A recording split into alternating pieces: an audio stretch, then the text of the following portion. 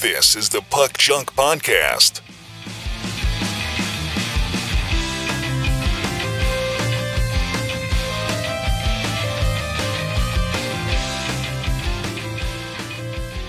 Hello and welcome to the Puck Junk Hockey Podcast. I'm Sal Berry, and with me today is Tim Parrish and Clemente Lisi. We're going to talk about a potpourri of topics about hockey and hockey collecting.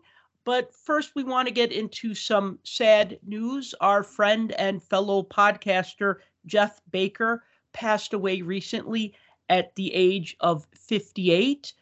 Jeff had a podcast called the TTM Cast, which Clemente was a regular contributor for, regular co-host of. So, Clemente, I'm going to, let you talk about Jeff first, because you probably knew him the best out of the three of us. Yeah, no, Jeff was a great guy, and I met him about a year and a half ago. I was promoting my soccer book, and I was just reaching out to different outlets and different people I used to listen to, and I emailed him and said, "Hey, I love your show. I had only been listening for a few months. I know the show has been on for like 6 years." And I said, "Hey, I'd love to be on your show, talk about my book, talk about soccer cards and the hobby and all that." And he was like, "Yeah, sure. Send me a copy of your book and I'll have you on." And I was on, I think it was in July of 2022. And then he had me on every month through the fall until the World Cup a year ago. And then after that, he was like, "Look, I love having you on the show. I'll just make you like a regular contributor. We can talk whatever you want." And mostly it was hockey at that point. So I was looking forward to every month talking to him, because we would talk, like this show, we would spend like half an hour before the show. Sometimes in the middle of that, we'd say, "Hey, we should just record this. It's so good." And so we would spend time ahead of time and then talk afterwards. And I really looked forward to doing it every month. And then at the National, we really hung out a lot together. I met him in person in Atlantic City. And then last summer in Chicago, this past summer, he was there for a couple of days and we hung out. I had dinner with him and his wife, Paula, one night, the first night I was there. And, I have a lot of good memories, and I'm really, really happy that I was able to spend some time with him there. Last couple of days have been tough. I knew he was sick since Thanksgiving, right before Thanksgiving, and he passed away Saturday night. So I want to offer my condolences to his wife, Paula, his kids. When someone dies, everyone says, "Oh, he was a nice guy," right? Everyone says that. In Jeff's case, it was really true. He really cared about other people. He cared about the hobby. He cared about collectors. He championed my writing. He was supportive.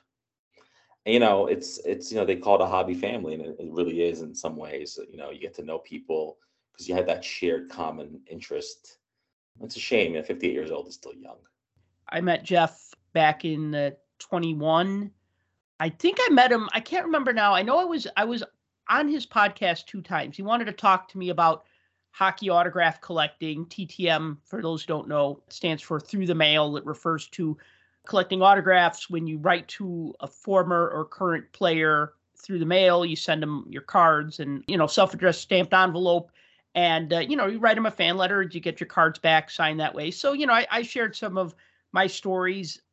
I was on his show 2 times, and I think I met him in person 2 times. So I won't say I was like really close, but, the thing that impressed me about Jeff is that when I was on his show, he always had really good questions. He was very good at interviewing, very good at asking questions, listening, asking great follow-up questions, very like professional, very polished. And then I was just like super impressed, like how prolific he was at putting out his podcast, like 1 or 2 episodes a week. I mean, I would talk to him and then he'd be like, "Okay, this interview will be up in 2 weeks." I'm like, "Oh." Usually when I record something, it's going up like the next day, but he was just like so far ahead in his planning that he'd be like, "All right, well, this will be out in 2 weeks. Thanks for talking." And so I was always impressed by like how disciplined he was with how far ahead he would plan things and map things out. And so, that, and then he was always willing to like give me advice on podcasting or like get me in touch with other people who he thought could maybe help me out in some way. So, that's really generous. They say you could tell how somebody is, how they treat you if they have nothing to gain from you. And he really had nothing to gain from, me coming on the show for half an hour and talking about hockey autographs. You know what I mean? Like but he was so willing to like go out of his way and help me. And so I'm really grateful about that, even though, like I said, my interactions with Jeff were fairly limited. Yeah, no, absolutely. We were at the expo recently. You heard me say, maybe you don't remember, Sal, but I was like picking out commons for him that I mailed to him because he liked to send them through the mail, and you can't get the O-Pee-Chee commons that he wanted. So I would pick up a few for him, and then I sent him a couple of Tim Hortons packs. He got them, and we talked about it, and he was really happy. So we would mail stuff to each other all the time too, and that was nice. He sent me actually, about a month ago, he sent me the poster he got. He went to the Bruins Blackhawks game, and he saw Bedard's first goal. And he sent me the poster from that night, which was like all these Bruins on it. But in the back was basically the scorecard because they don't give out programs anymore or ticket stubs or anything. So he kept telling me that's like the only thing from Bedard's first goal game, and his wife was able to get like 10 extra posters, and they sent them to a couple of their friends, and I was on that list, and I got one. I still have it, of course, and it's stuff like that was, this mailing of back and forth, this constant talking and texting. And, I mean, he was a huge sports fan, but he was TTMing since he was a child, basically, like a grade school. And he never really stopped, he said. He stopped at some point, he remember telling me, and then he still bought cards. And then he realized, I have 100,000 cards. What am I going to do with these cards? He goes, I'm just going to start mailing them out and get autographs. And that's what he was doing. So he had an extensive collection, and he was obviously a big Bruins, Red Sox, Patriots. That was his area, his geographic area. But no, a great person and someone we'll miss. And, I said to him at the end of the National this year, I'm sorry. I said, oh, the National isn't the same without you, because we spent like 2 hours at one of these boxes where they had like just quarter cards, and we were there just for hours and hours just talking. And every time you pick up a player, you're like, oh, remember this guy? And then there was a story behind it, because he had 10 years on me. So he had more of a memory from the 70s and early 80s than I did. So it was a lot of fun. That's some great memories. Is it his daughter that was going to do like one more show, like a tribute show? Yeah, that's what I heard. Yeah, that's in the works. So I don't know what that looks like, but have they talked to you about it, about being on? Yeah, no, not yet, but okay. I foresee that I think people will be on, including his co-host Drew Pelto, who I know is a big fan of this podcast and a big hockey collector as well. I know you guys met him, I think, through the Expo, the virtual, a couple of years ago, and I've met him in person. And I actually spoke to him this past weekend after we heard the news. So yeah, no, I think there'll be a special tribute because, like, as you know, with podcasting, it's appointment listening for people. People tune in. And then that's how I found out something was wrong, when I just didn't see any new episodes over Thanksgiving. And I thought that's really weird because, like Pal Sal said, it was so diligent, and he didn't say he was taking the week off or anything. Well, he did have that poster. He said he was dealing with some health issues. Right. But and that's the first inkling we got of this. Yeah. I didn't listen to all of I would listen when you were on, to be honest. Okay.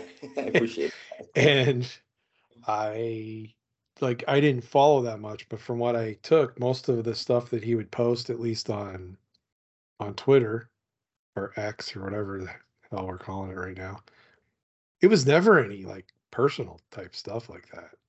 It was always about the show or about, what's going on. The returns, yeah. Exactly.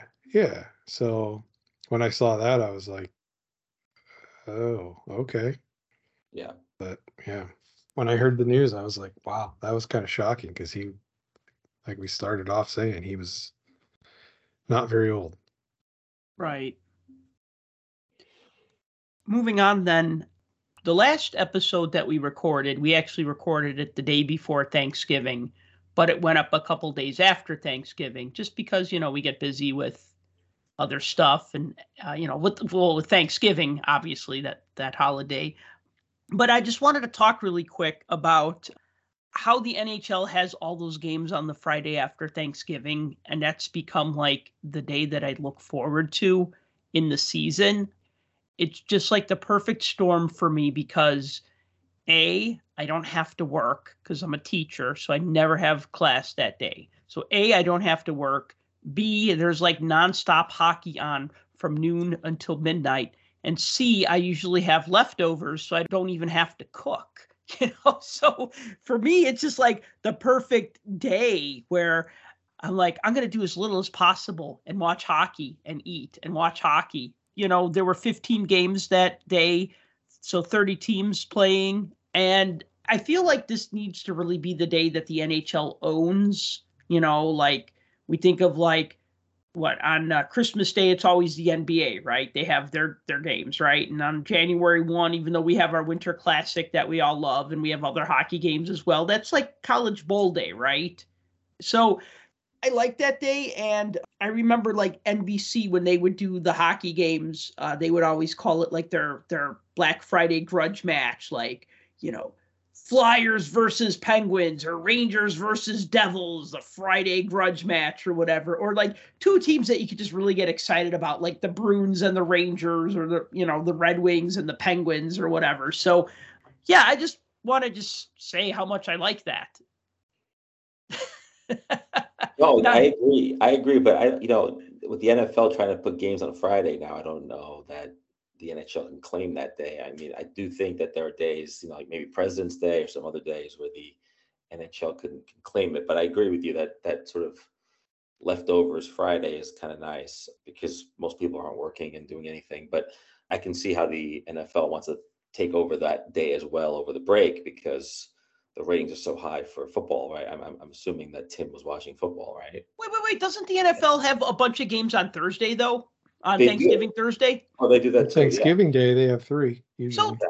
they got enough. I'm tired of the NFL. The NFL's like, well, maybe we'll put a game on Tuesday. Maybe we'll just do a game during the Stanley Cup Finals just because. Well, we know it's May, but we'll just do it anyways, just because we can, right? I'm tired of the NFL. Like, ooh, maybe we'll put games on Wednesdays. Well, if you have that much money, you can basically do what you want. I know, but there's a point where like the other leagues have to just say, well, we're going to play games too, like we're going to play games, even though like I can understand maybe not putting an NHL game against Super Bowl Sunday, like Sunday night. I get it. That would be kind of dumb, but like all the other times I think are pretty much fair game. Well, there was always a long-running rule that said that the NFL wouldn't play on Saturdays because Saturdays were for college football. And that kind of got thrown out the window in after the 70s and into the 80s, where they would pop up now and again towards the end of the season. They would have Saturday games, and they would try to do them in conjunction with weeks after the championship games and before the bowl games. So that way there wasn't college football going on. But the fact that we've always had Sunday and Monday night football, and then they added Thursdays, and then later in the season we have Saturdays also. There's a lot of football. So as far as hockey goes, I mean, look, we all know how difficult it's been for people and fans over the years to watch hockey games on regular TV. Depending on what market you're in, you could have gotten hosed out of generations of watching players play. And I'm looking at you, Chicago. But there are some markets that had their local games on. But then in recent years, you have all these battles with the telecom companies, like dumping subscriber packages and jacking up sports packages to where cable companies and everything drop them. And so you lose out that way.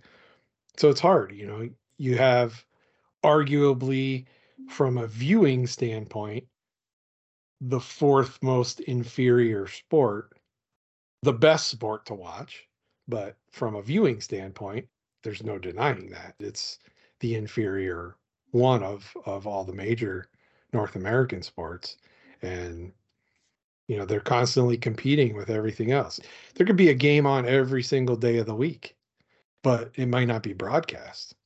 And now that ESPN has gotten the license back to broadcast games, I mean, look, they'll put what, 2 a week, maybe 3 on the regular networks. Everything else is buried on ESPN Plus, which is behind a paywall and for subscribers.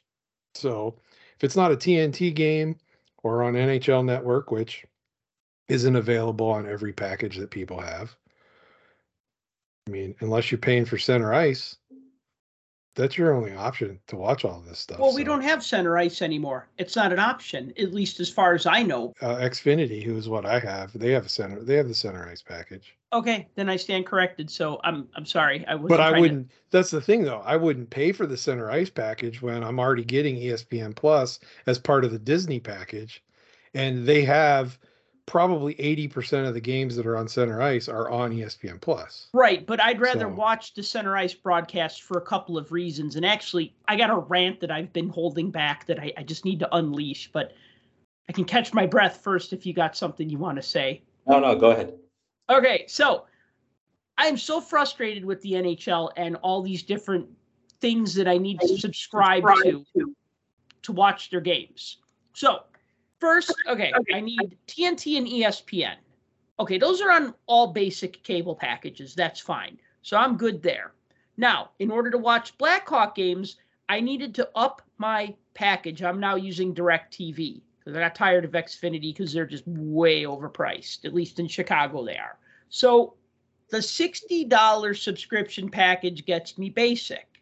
But then if I want the Blackhawks, well, then I need to go to the next tier, which costs $25 more.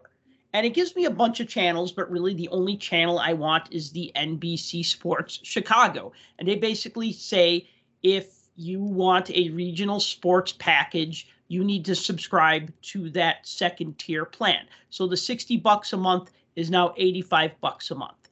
Now, I need ESPN Plus or Center Ice to watch the rest of those games. But even when I had Center Ice, that did not give me NHL Network. And now what I'm running into is the problem that there's a lot of games that I want to watch that are on NHL Network. Like I've tried to watch like the past 2 Rangers games and they've been on NHL Network. And it is so frustrating because if I wanted NHL Network, then I'd have to go from the $85 a month subscription plan to like, I think $100 a month. And really all I want is the NHL Network. Now I was always frustrated that the NHL Network, it's literally called the NHL Network, is not a part of Center Ice. And it should be. Or I should be able to pay $5 a month and get it. Because when I had that channel, that was like my CNN. I would just turn it on in the background and do other stuff. That was my background noise throughout the day was, NHL Network.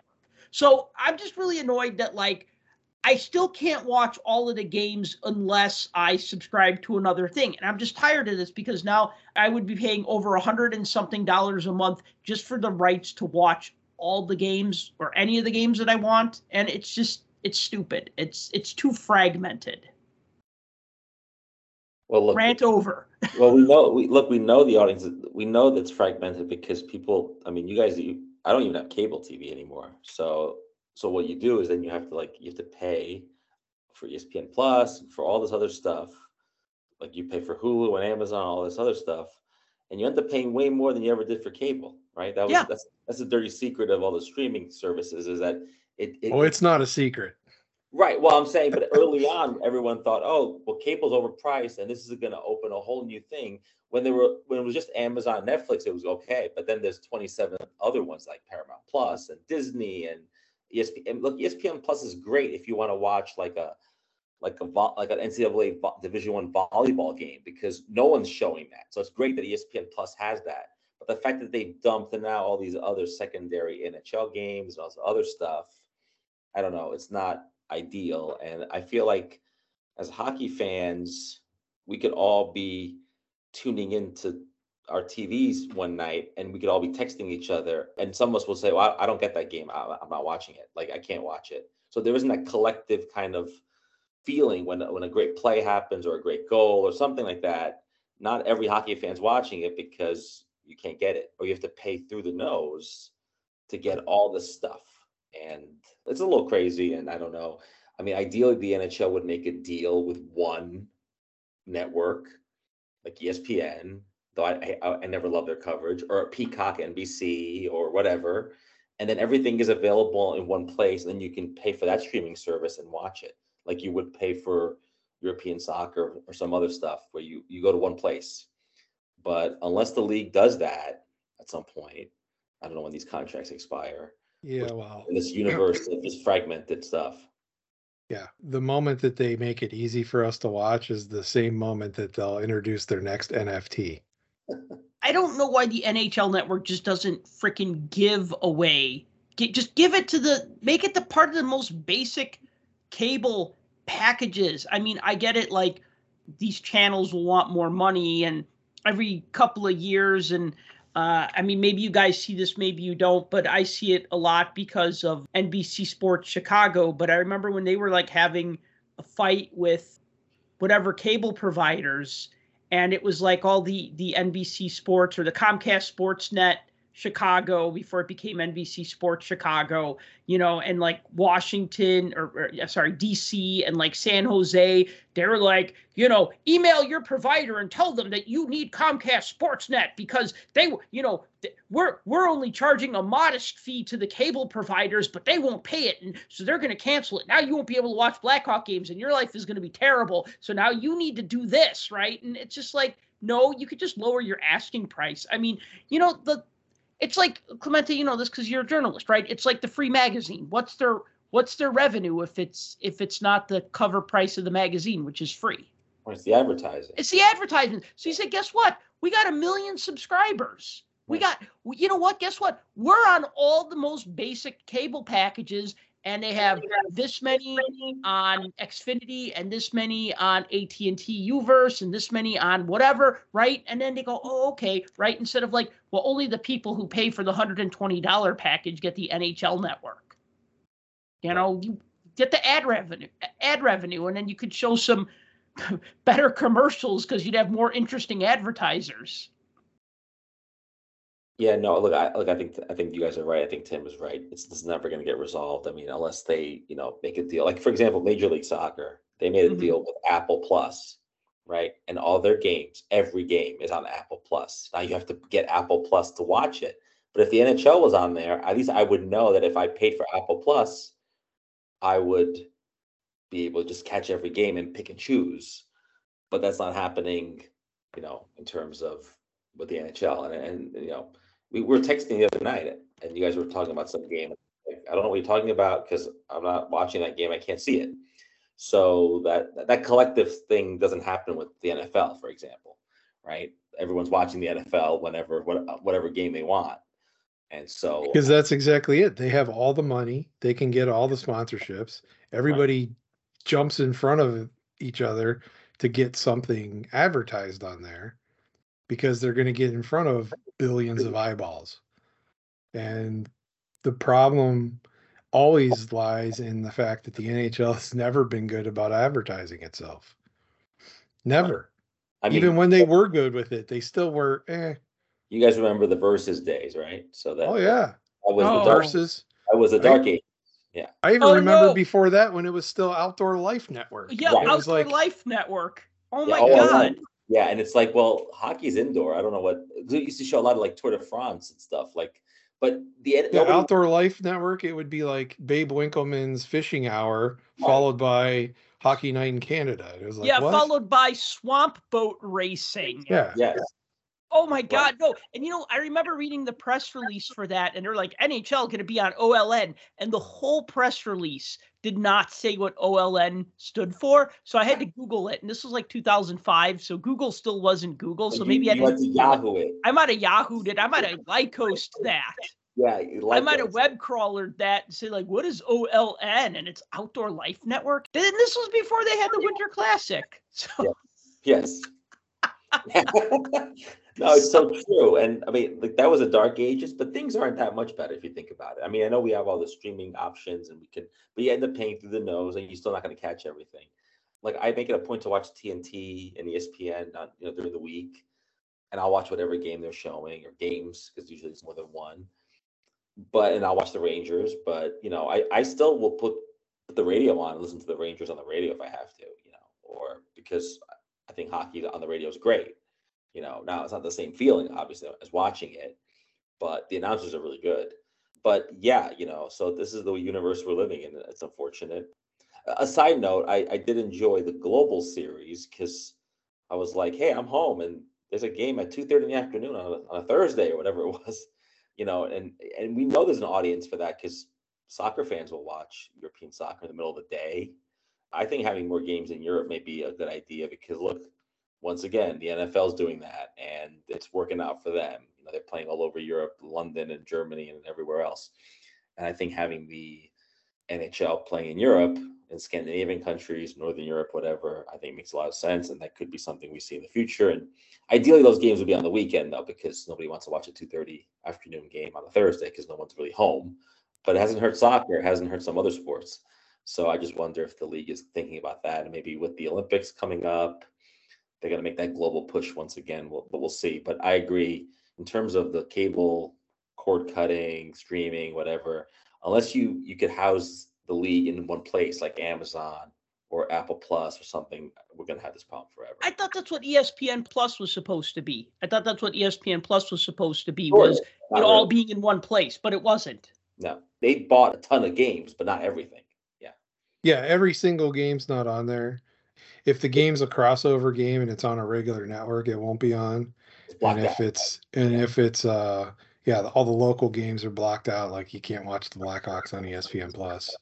Like I said, I don't know if it's 80%, but it seems like it is. Like if there's 20 games on, there wouldn't be 20 games on. If there's 15 games, ESPN Plus probably has at least 9 or 10 of them. Right. And I'm cherry picking the games that I wanted to see. Like the other night, I wanted to watch the Leafs and the Bruins because I'm like, hell yeah, I got guys on my fantasy team on both of those teams, but they're also just teams that I want to watch anyway. So the fact that they were playing each other, I was excited. And it's like, nope, it was for Hockey Night in Canada, I think. And so I remember that was on NHL Network. So I watched something else that was Hockey Night in Canada. And then that game ended, and they said, all right, we're going to go over to the Leafs-Bruins game. And then it just cut out.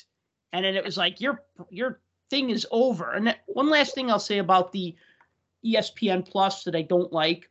I love Hockey Night in Canada. I loved the fact that when I had center ice, and I'll probably think about going back to center ice, but I love that they would show the Hockey Night in Canada pregame show, and then you would just have the games back to back. And then you'd have the stuff in between the first game and the second game. Now what happens is if the first game ends at 8:45 Chicago time, it's done. And I don't get to see that 15 minutes of filler between the end of that game and the start of the late game. I mean, I've always liked Hockey Night in Canada. I mean, you could say what you want about Ron McLean. You could say what you want about them not having Don Cherry anymore. But wait, I can say what I want? You're going to anyways. But Don Cherry didn't say what he wanted. No, I'm kidding. I can't say. Overall, I just like everything about it. Let me ask you this, though, Sal. Let me ask you this. Do they cut that part out because it's not ESPN content, so they can't show it? Or why do you think that part is carved out? Because they're showing you the game and nothing else. Oh. They're showing you the game and that's it. And it was kind of like that on center ice, although certain teams you'd get to see the pregame and postgame. Like that's why I like the Colorado Avalanche, because I'd always be able to catch the pregame show a half an hour before the game started and then the postgame show. And then I got to really feel like I knew the team better. And I felt like this should be something that they should do for all the things. But it'd be like 5:57 and I'll go to turn on the game that's supposed to start at 6. And it'd be like, this hasn't started yet. Yeah. And to that point, it's not about what ESPN is turning on and turning off. It's what they're allowed to by the provider of that service. So if they pick up a game, for instance, ESPN for most games will let you watch whichever feed you want, either the home team or the away team. Most of the Penguins feeds, which I will watch, you will get a chunk of pregame and a chunk of postgame almost every single time. But I've noticed that almost any of the Canadian teams and really almost all the California teams, you get none of the pre and post game. And so I think that's about the provider rather than the other, because I had the Flyers feed on for some god awful reason. I don't know why the other day, and their pregame was on. And I flipped it over finally and basically backed it up and restarted the Penguin feed from the beginning. And it was pregame with, player interviews and down on the ice and talking about warm-ups and all that kind of stuff. So I think it really depends on what that provider for that service allows to be shown. Because they definitely cut out commercials. Like, I never see, number one Cochrane commercials on the Penguins feeds anymore. They always cut them out and play the little looped ESPN. I hate those sports stupid ESPN music that just repeats over and over. It's like a 10-second audio loop and like the same If it's a voice. If it's a national commercial, like whatever the stupid one is that's over and over again with what's the actress's name that played Stifler's mom? Oh yeah. I know every one of those commercials, the one where she's in the grocery store walking around and the one where she won't pay her bill in the cafe because Debbie Johns stole her bicycle when she was 5 years old. Yeah. Between those two commercials and the stupid Burger King ones, over and over and over and over. I love those foreign commercials, whether foreign just being like 2 states over or being Canada. I mean, I still remember when McDonald's had their mini goalie stick promotion, and they had this little goalie who was like a foot tall named JC Petite. No one could beat him, and he's like, you cannot beat me, and he's like sliding around and stopping all the puck. I mean, everybody else was like full size and the puck was full size, but JC Petite was like, like a foot tall, and he's like, nice going, no goal off, or whatever. He'd like taunt the other players. And then I remember like a Scotiabank commercial with Jerome McGinley where like they were giving like a free Calgary Flames bank to kids, and so McGinley was trying to get the bank and he was like pretending like he was like a kid and like, oh, we're sorry, but this is only for kids. I mean, just stupid funny stuff like that where you kind of get an idea of like, wait, they have a place called Boston Pizza in Canada? Don't they know that Boston sucks for its pizza? It should be Chicago pizza or maybe New York pizza, but Boston pizza? Is that a joke? Right? So it's just funny in a good way. Shall we talk about Corey Perry? If we have to. Well, I'm kind of glad we had a bye week on the podcast, because if we had recorded last week, that's when it was all speculation and innuendo, and then the internet liked to blow up and like come up with all these rumors. So the rumor was that Corey Perry. All right, I wrote this down so that I can say it. Speaking of Stifler's mom, that was a good segue. Yeah, but wasn't a hazing thing? Wasn't that like the first rumor? That's what I saw. That was the first rumor. It was like a hazing thing that he was in trouble for that turned out not to be true. Okay, so rumors was that he was somehow involved with one of his teammates' mothers during the Blackhawks annual mom's trip. And of course, it had to be that teammate, the one that everybody is talking about and won't leave alone for 5 seconds, because every time Connor Bedard twitches his nose, there's 11 cameras covering it. And then they started leaving him alone, and then he did well enough to be the NHL Rookie of the Month for November, because like the media fervor around him died down and he was able to actually concentrate and play some hockey and did pretty damn well for himself. And I mean, like a month ago, he was kind of like 6th or 7th in rookie scoring, and everybody's like, wow, you're really stretching that list. Like, oh, but he's tied for 7th, and now he's 1st in rookie scoring. And so it's like he's been allowed to play his game. And so anyways, getting back to this Corey Perry thing, the team suspends him or puts him on a leave, does an investigation, and then it's just basically revealed that something inappropriate happened involving him and a member of the Blackhawks, an employee of the Blackhawks. So not a teammate, but an employee of the Blackhawks. Kudos to the Blackhawks, because if it was the NFL, they would have fired the employee, right? Because that's what the NFL does. Like, oh, well, we'll just fire the employee because the quarterback was doing something bad, right? In this case, they put Perry on waivers, terminated his contract, and he released a statement, and I'll just read this one quote from him. It's a long statement, so I'm just going to read the pertinent part. I have started working with experts in the mental health and substance abuse fields to discuss my struggles with alcohol, and I will take whatever steps necessary to ensure this never happens again. I hope to regain the trust and respect of everyone who has believed in me through my career. The $1 million question of this that I will pose to both of you. Do we believe this statement? Wow, the pause is deafening.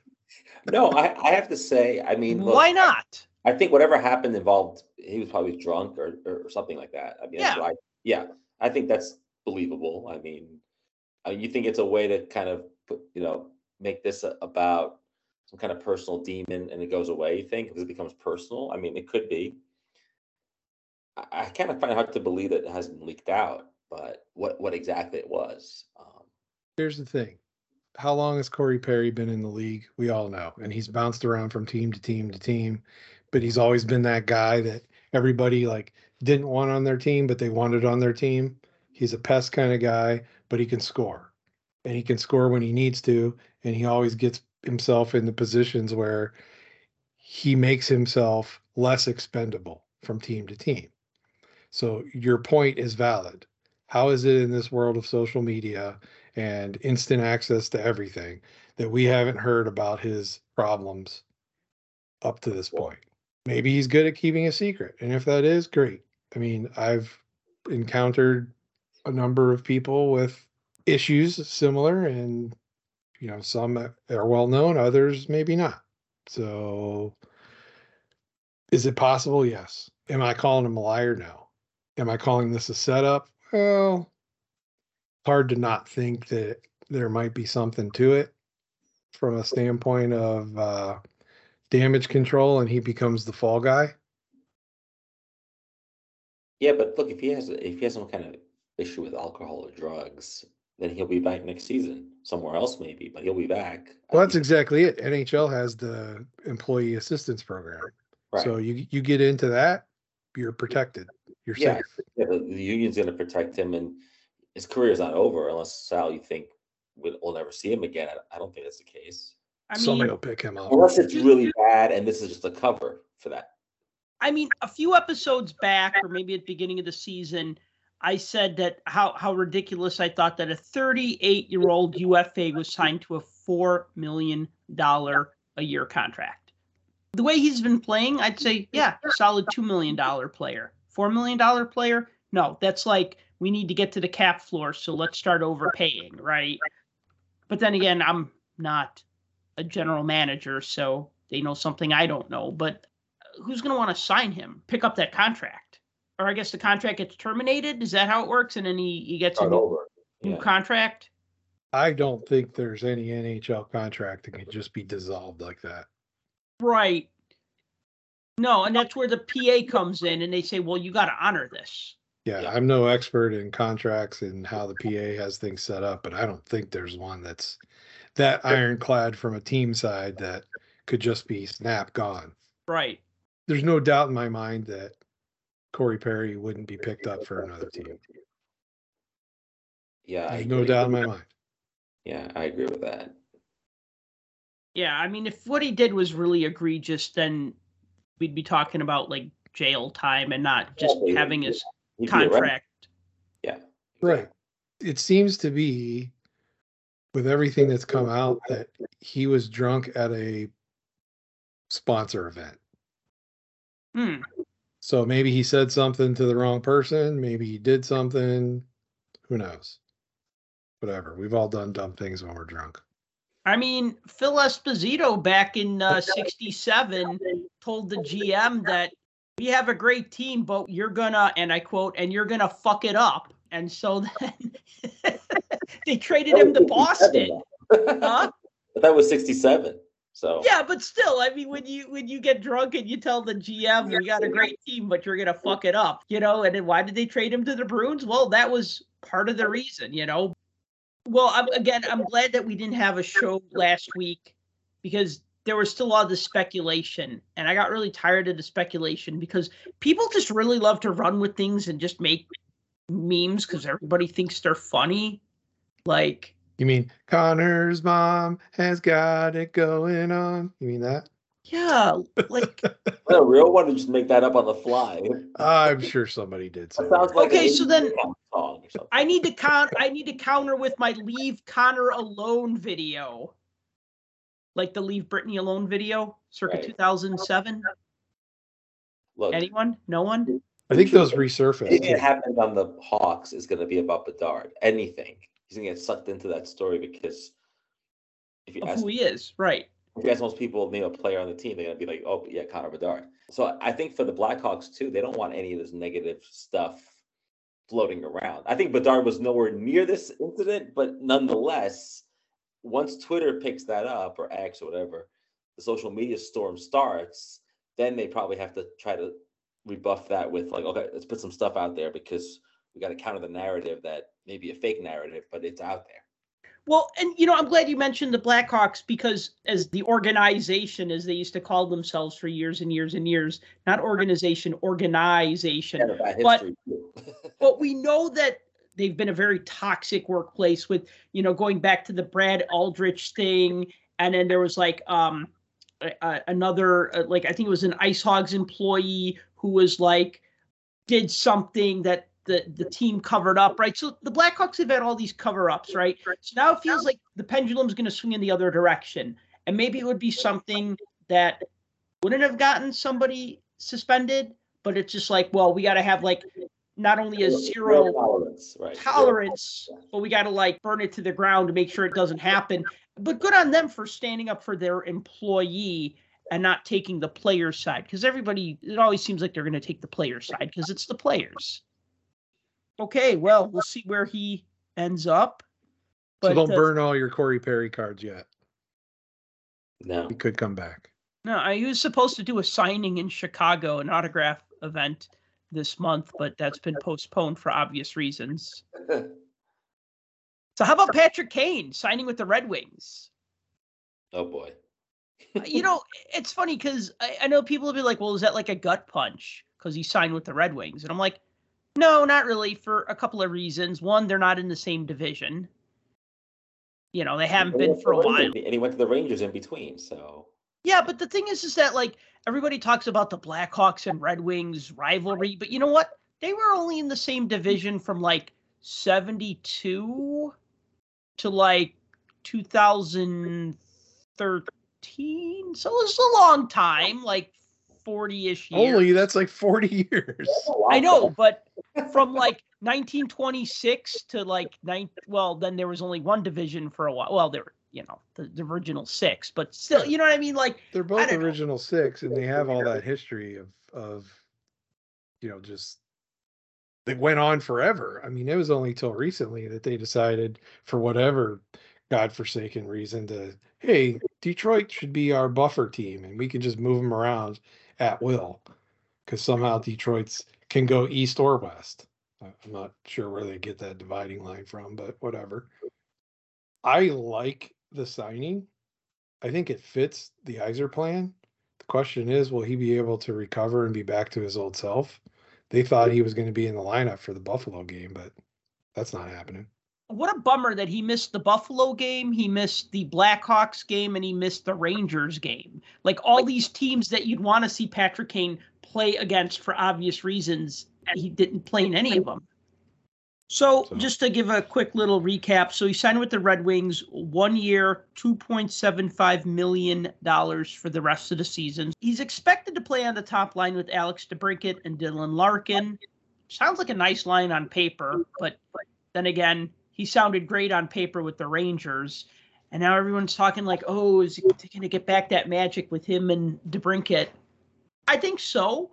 But you got to wonder, like, can we think of another instance where, like, player goes to another team, his line mate joins him on that other team, and then they get the band back together and it works out, right? Like, Gretzky and Messier in New York was not the same as Gretzky and Messier in Edmonton, and Kane and Panarin in New York was not the same as Kane and Panarin in Chicago. And for more commentary on this, we'll throw this to our resident Rangers expert, Clemente. Well, no, it could be that it's just a Rangers thing then. No, but I agree that, there's also big gaps of time, though. Choking on Gatorade now. Sorry about that. No, there's also big gaps of time. I mean, you're talking about Gretzky and Messi. That was like 20-something years later.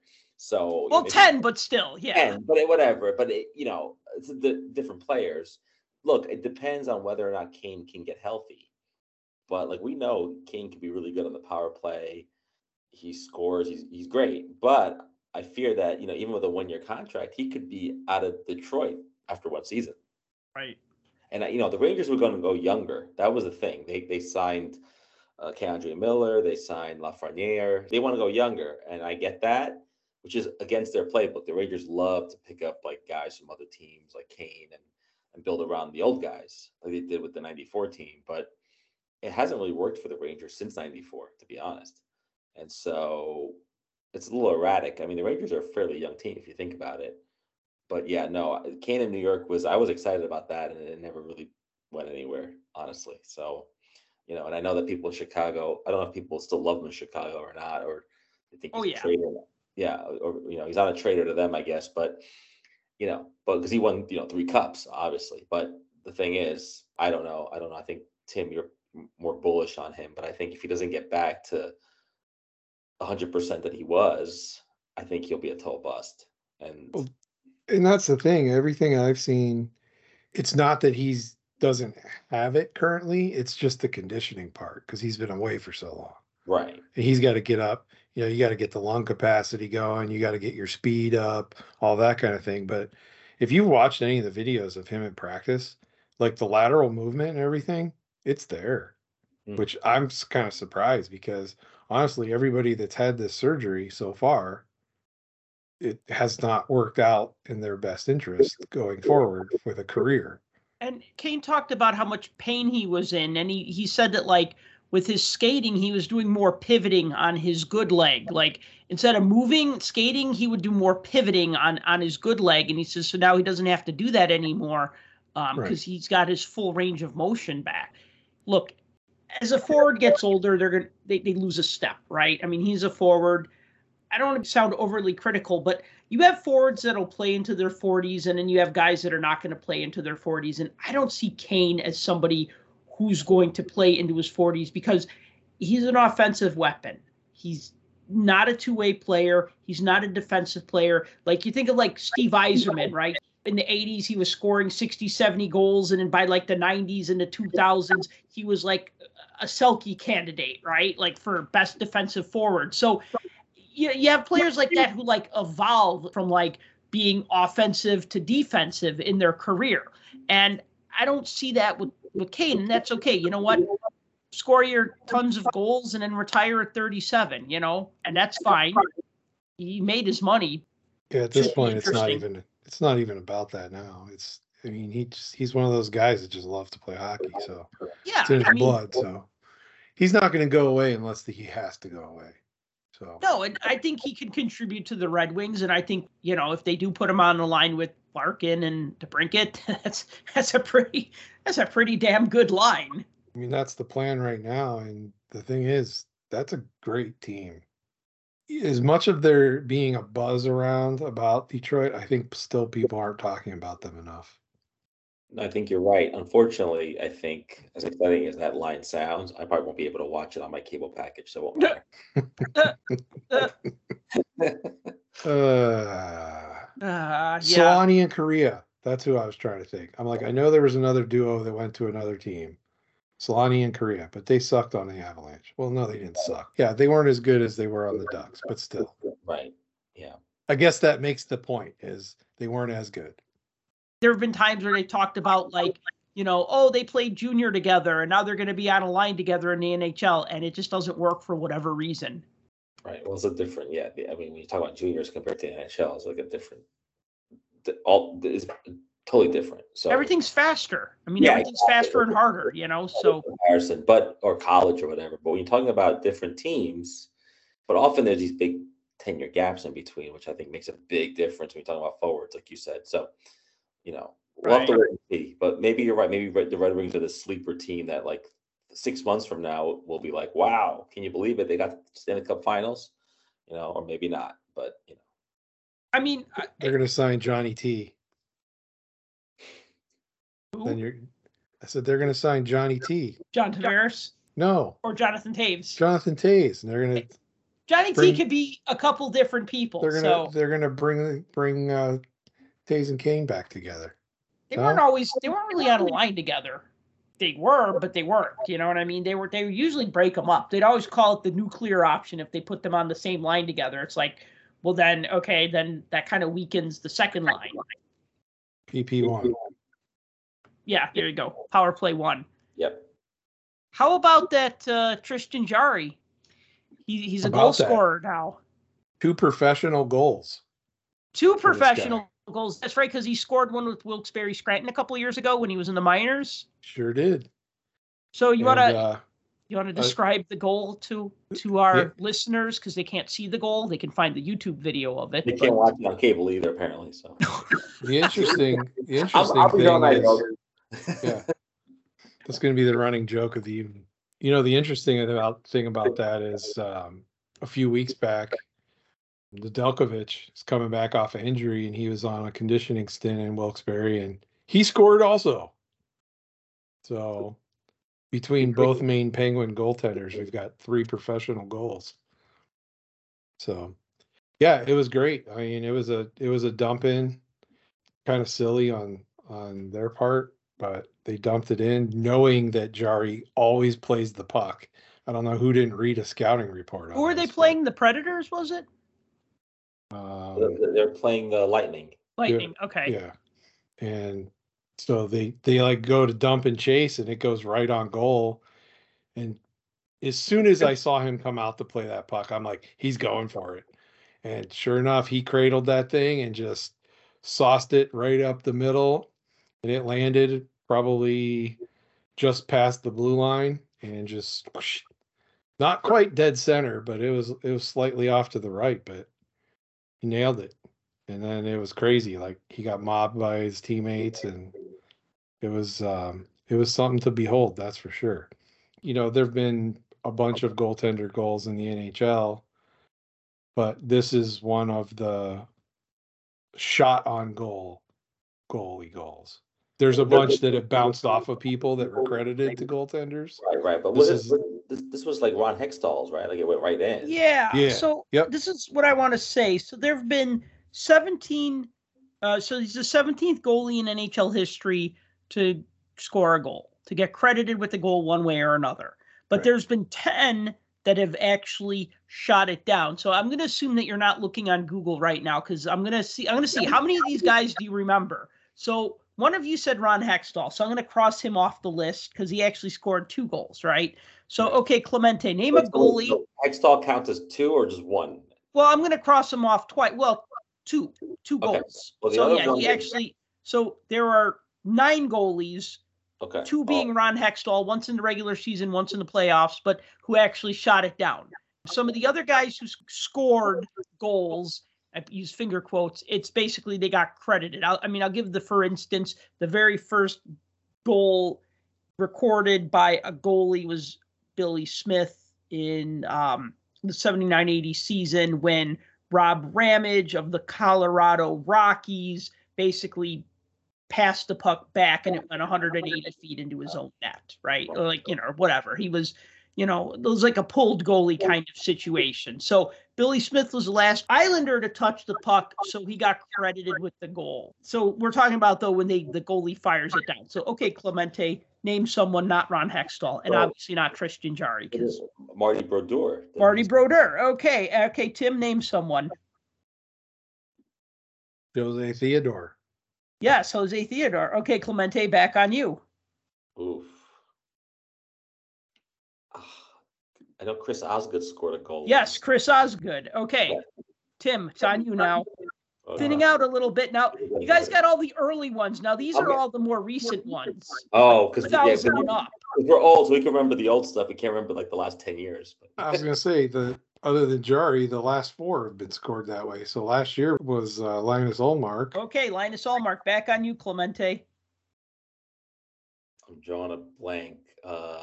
Cam Ward? No, he might have gotten credited for one. Okay. Yeah, Cam Ward scored, and it bounced off of Ilya Kovalchuk. Oh, right. I'm running out of guys who just went right down the middle. Okay, do you want a clue? I'll give you a clue. I don't know how entertaining this is for the listeners, but this is where they start to tune out. I think I can name the other ones. All right. How many left? 5? 3. There'd be 4. 3. Yeah, I was going to say 3 with shots on goal. All right, Tim for the steal. Mike Smith. Mike Smith. Can I go again? Yeah. Nabokov. Evgeny Nabokov, yes. And the last one, actually, we'll let Clemente try to get this one. I'll give you a hint. He scored it against the Chicago Blackhawks. Was it Pekka Rinne? Yes. And then he immediately retired and said, I can't do anything else. My work here is done. Wait, we did okay here. We did okay. Yeah. No, well, they're so rare. I remember them. Like, they're so rare, I mean, right. And then the next day, like, I didn't see this goal live, but then the next morning, it was like all over my social media feed. So I saw it there, but which is the way people see stuff now. Right. The Pekka Rinne goal, I remember that because I was watching the Blackhawks and they were just having such a terrible season. And that was actually January 9th of 2020. And I remember because that was just a terrible season. And then then the NHL suspended a couple months later because of COVID, right? So it was just like everything about that season was well, at least for the Blackhawks, was terrible. But the Rinne goal was great too. He shot it from behind the net. Mm-hmm. So he was below the goal line. I can't picture the timeline, but have there been out of all the 10 you mentioned, it feels like the last 5 or 6 were much more recent. Yeah. Well, let's see here. Rinne, Allmark, and Jari. There's a big gap between Hextall and Brodeur, and then all these other guys, right? So. Well, I got all the dates right here, so I could just tell you right now. I was curious, is it becoming more common? That's all.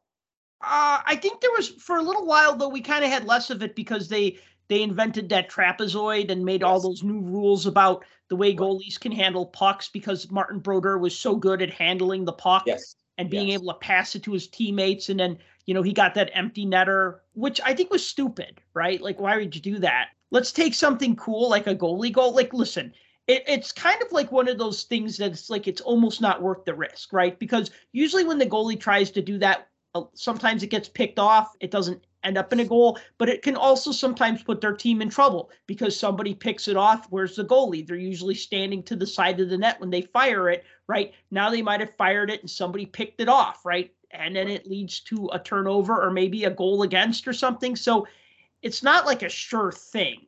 So well, you got one on the list. Here's a fun fact. Yeah. One of those on the list by a fella named Damian Rhodes, who you may remember. He got credited with one, and the pulled goaltender was Martin Brodeur. Oh, wow. That's funny.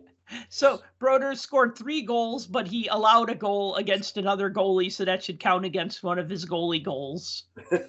He had gotten pulled, and I think it was Lyle Odeline shot it into his own net. I'm looking at the notes here about the last one that Martin Brodeur scored. It was March 21st, 2013 against the Carolina Hurricanes, and it was against Dan Ellis. And the footnote here says, Ellis had not yet reached the bench to be replaced by an extra attacker during an attempt to return to stop the puck. The goal was therefore credited as an official goal against Ellis instead of an empty net goal because Ellis was not off the ice yet. So that's got to be even more demoralizing. It's one thing when you get pulled and you see it go into the empty net, but if you're like the goalie and you're like skating to the bench and then you double back and you're like, no, wait, and then you try to stop the puck and you can't. I mean, that's against you, bro. That's going against your save percentage. Yes, that's bad. Yeah. Moving on to another goalie, Marc-Andre Fleury. Goalie mask controversy. Controversy, again, finger quotes, because the NHL being the NHL and doing NHL things. I have to say, reading up on this before the show, I can't figure out what the NHL's rule is anymore. And so it says goalies can't have like specialty. Well, players in general can't have specialty jerseys, masks, stickers, whatever, on theme nights. I guess that was in response to the LGBTQ stuff, right? Right. So Fleury wanted to wear a mask honoring Native Americans. And that was a no-no. But then, like, the Rangers goalies wear, like, I don't know. I know it's not New York night, but they wear, like, Statue of Liberty on their mask. So why is that okay? Like, every goalie in the league has a specialty. I know, but why? Like, exactly. So he had, like, I don't know, like, Native American patterns. Why is that different than like an eagle or I don't understand because it was a particular theme night. It sounds to me this is the NHL's rule is they're so scared of the LGBTQ night or something political that they're banning everything. Like, oh no, you can't do this. You know, I mean, if you're gonna have like a Native American night, then what's the point? Then why not? Then if the guy wants to wear a goalie, like the goalie wants to wear the mask. I mean, even in warm-ups, he wasn't allowed to wear it supposedly, and he did it anyway. I think the players don't have any clarity on what the rule is, and the NHLPA needs to get more involved to say, look, you can't ban everything. I'm just very confused as to what is in bounds and what's not, and it's very confusing. I think the players are confused, and it's becoming silly. I agree. Again, we've already said it once in this recording. The NHL can't get out of its own way. Right. They just can't, ever. They make a rule, they rescind the rule. They Right. make up another policy, they rescind the policy. And it's always reactionary in response to something rather than just setting it and forgetting it. And that's the problem. That's a great rhyme and motto. I mean, it should just be like, just stick with this and go with it or not. But this, they need to Ronco this stuff. Set it and forget it. Otherwise, you get these negative headlines every time something like this happens. So what if it was like, I don't know, Irish night or Italian night? You know, baseball teams have these. And then the goalie wanted to wear like something on his mask. He can't? I guess not. So this is confusing. Oh no, he painted Christopher Columbus on his mask for Italian night. Now everybody's angry about that. So then he painted Super Mario on his mask, and then they're offended about that too. So that's what I mean. You really can't win. And the truth is, if you're watching this at home or in the arena, you can't see the goalie's mask from where you're sitting. I'm sorry. Like, it's too far away and it's too subtle as opposed to something that's a little bit more, you know, everybody wearing a pink jersey or something. You notice that. Yeah, but even that is in the warm-ups. I never had a problem with that. So I don't know. I feel like the league is just, like Tim says, very reactionary, and they want to avoid negative headlines, but they keep getting them because this goalie mask controversy would not have been a thing if they hadn't had this really weird rule. And you saw they eventually caved and let him wear it during warm-up. And he did. But that was it. Right. Couldn't wear it during the game. I mean, as long as it's regulation, it's okay. I don't know. I feel like this is becoming really silly. That's all. Yeah, it is. Uniforms, colors, helmets, artwork. It's all whatever. I mean, it's like the NFL. Yeah, the NFL's doing the cleat thing, right? Well, the NFL though, they basically like pre-approved like 5 or 6 decals that you can pick one of those for your helmet. Is that what they're doing? Well, they have the helmet decal thing, but they're doing the my cleat, my cause. So you can wear like whatever cleats you want with artwork and stuff on it, but then I guess they're auctioning them off after the game, and then the proceeds go to your charity. Okay. Right. But they don't do it all year long. It's only when the NFL says. If you wear cleats that aren't approved that have stuff drawn on them or painted, you're fined. Like in the NBA or whatever, yeah. Or like, for example, I know they do the breast cancer awareness in October. Everything is pink, but it's only in October. It doesn't. Right. And everyone knows what the rule is. So if somebody goes outside of that and in the middle of December wears shoes that say Merry Christmas or whatever on them, you're fined. Right. You know you're going to be fined. If you do it anyway, great. Right. There are no rules like that in the NHL. It's like we just make them up as we go. There's this great story I'm going to share, and unfortunately, I always like to double down on the Chicago stories, but it's such a great story. So the Chicago Bears had a quarterback in the 80s named Jim McMahon. You guys probably remember him, even if you didn't watch the Bears, because he was like such a personality of the superstar, above average quarterback, couldn't stay off the injured list. Side note to that, you got to watch the Dark Side of the NFL episode with Jim McMahon. Oh, I'm sure it's fantastic. It's a great episode. He got fined for wearing an Adidas headband.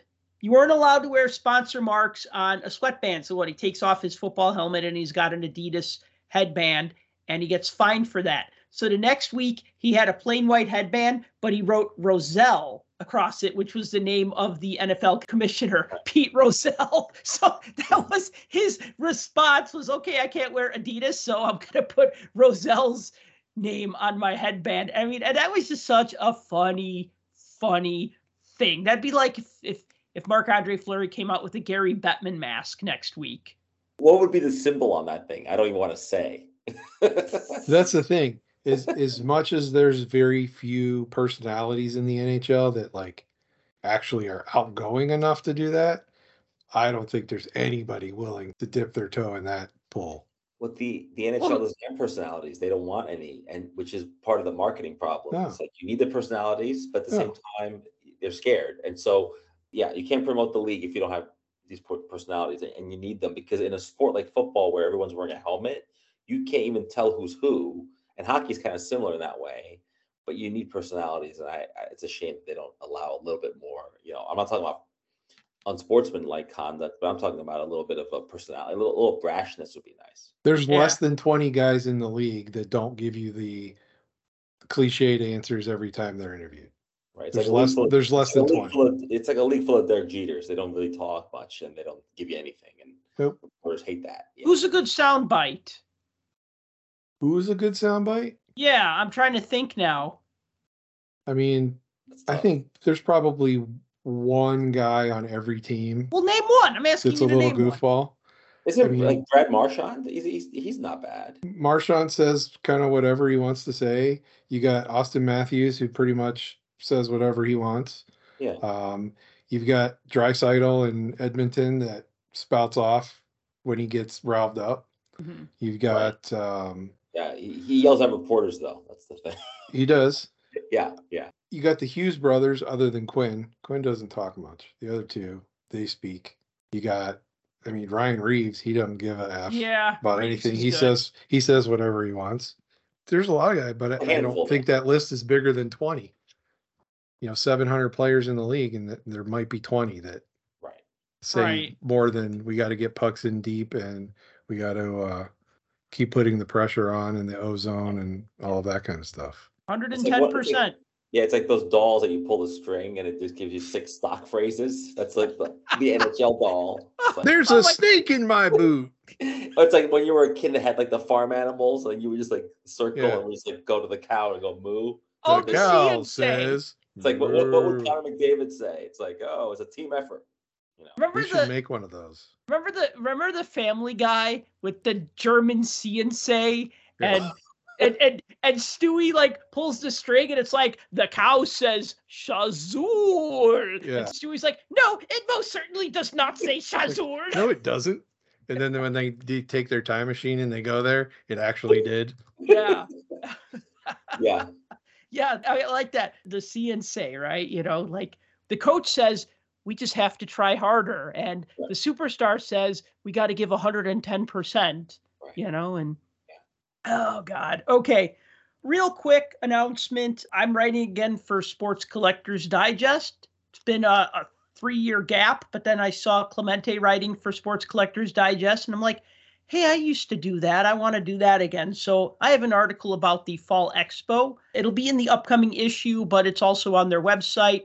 I will link to that in the comments. And Clemente, I'm glad they used some of the photos that you took, especially not the one of me interviewing Bernie Parent, although that's a great photo. I should put it on my wall. But the one of Marcel Dion, Dave Taylor, and Charlie Simmer photobombing Les Binkley. Yes, that was probably the photo of the whole expo. I mean, we had fun with that. Yeah, we had fun with that. And also, I want to say about your article is it's not so much a recap of the expo, but sort of where the hockey hobby is at the moment. That's what I think the article's about. Because like you said, nobody wants to read hey, I went to a show, I bought cards. That was fun. I got cards signed. I went home. So it was really a good snapshot in what's happening. And I think we talked about that in the last podcast, but and the expo is obviously growing. It's becoming not the national, but it's growing and it's becoming a bigger deal. And I think more Americans are going there. So it's definitely something I think Americans care about more. Yeah, I mean, those things are interrelated. Like if the expo did well, it's because the hobby's doing well. So you say the expo does well, but it's doing well because of the interest. Actually, I want to just segue over to something that one of our listeners emailed and said this. This is a listener who's also a dealer. And they wanted to address the Bedard bump because they heard the podcast. And this is just their perspective on this. They said, I noticed this before with Sidney Crosby. We used to be the only ones with hockey at most of the shows that we did. Along came Crosby and Ovechkin, and everyone had a box or two, meaning a box or two of hockey cards. And then they said here in Chicago, I had a lot of people ask for Connor Bedard cards. You could tell most didn't know what they were asking for, or that they were really? That they were asking for / they were non-hockey fans. His name was pronounced all different kinds of ways. They wanted me shocked. His name was pronounced all different kinds of way. They wanted his young gun, etc. So yeah, when you have a card that hasn't come out yet, that's basically what they're asking. They don't even know they're asking for that, but yeah. Or like Tim says, when people are complaining because the group break of 22-23 SPX doesn't have Connor Bedard in it. Stupid breakers.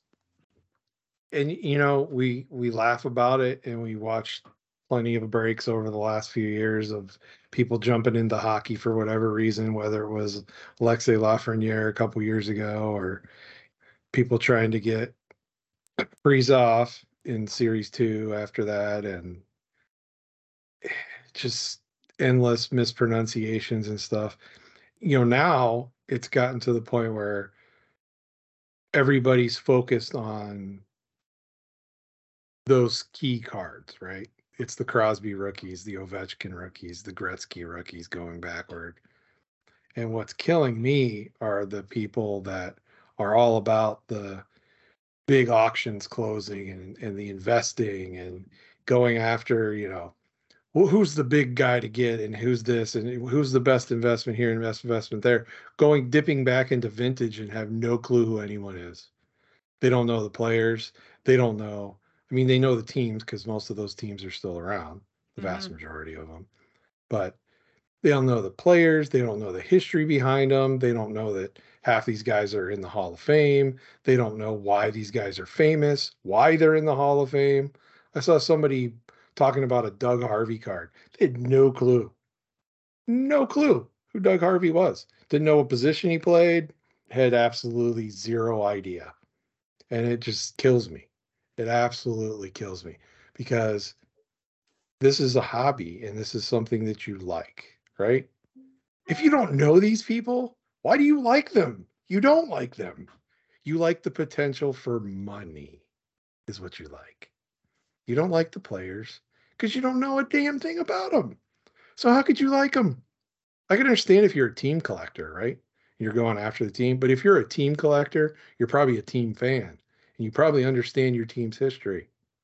Like if I was a Penguin fan and I couldn't name a player pre-1990, what kind of fan would I be? I mean, really. I mean, the team's been around since 67. Not an old team necessarily, but not a new team either. I mean, even if you're a fan of an expansion team that existed from the 90s forward, or even the fake fans, as they call all the teams that popped up in the 2000s.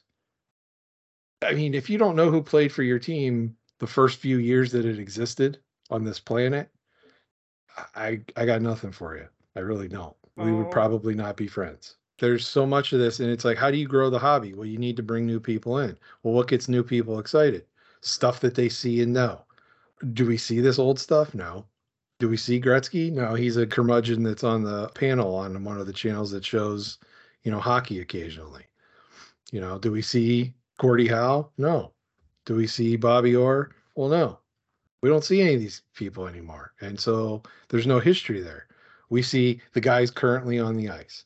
And I get that. There has to be a balance of the two, but to come in and just not have any, I don't care. Like, I don't care about the player. I don't care about the team. I don't care about this. I care that it's in a slab and it's got a 10 written on it. Yeah, Tim. So yeah, it's a commodity to them. It's not like when we all got into hockey at some point in our lives, we were young and we were introduced to whatever the current team was at the time. Then it's up to you to say, oh, you know what? I'm curious about this game, this sport, these teams. I want to learn more. So you buy books, you watch old videos, and you immerse yourself because you're interested in not just the cards, but just the whole thing. These guys, look, it's Bedard this year, and in 2 years there'll be somebody else that they're moving and dealing and wheeling and shaking with. It's just like a Absolutely. stock. It's like a stock. It's like, oh, I'm selling IBM and I'm buying Coca-Cola. Like, they don't care. You're right. And I know, like, whenever before I buy cards or a box or something, I like to watch these guys on YouTube just open stuff, not breakers, just anybody. And the moment they mispronounce a name, I just go off. I'm not gonna watch this because I'm like, look, I just can't. It tells me they don't know what they're even opening, and they've never watched the game to know the pronunciation of the players' names. They're not curious, and it's just a straight up business. And that's the thing. And if there's a player I've never heard of before, and I butcher their name, okay, call me out on it. But it's probably because I've never heard of them before. And it's Right. usually like Russian guys that played 2 games in the NHL and I got nothing.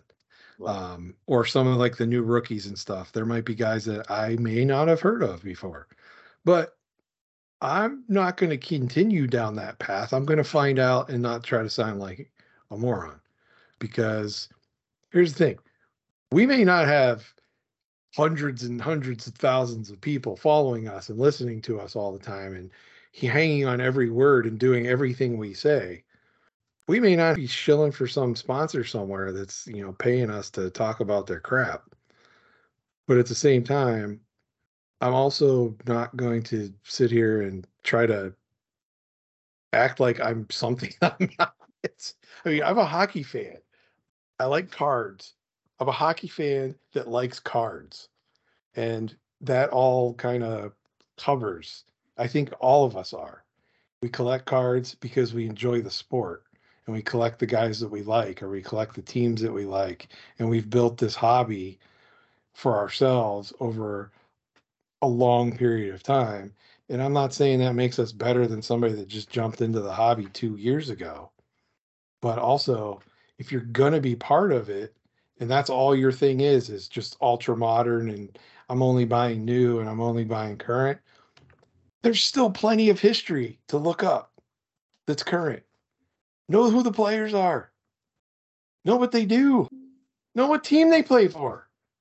I mean, the truth is, even if you're just wheeling and dealing, you should know that because you need to know what you're handling. I mean, I agree with you. Even if but because there's no time, they don't have the sort of the mental bandwidth for that. They're like, well, I can't worry about that because not only am I worried about Bedard, I'm worried about him. I'm also worried about the quarterback du jour in the NFL because every week there's a new quarterback that does something that, and the price of those cards go up.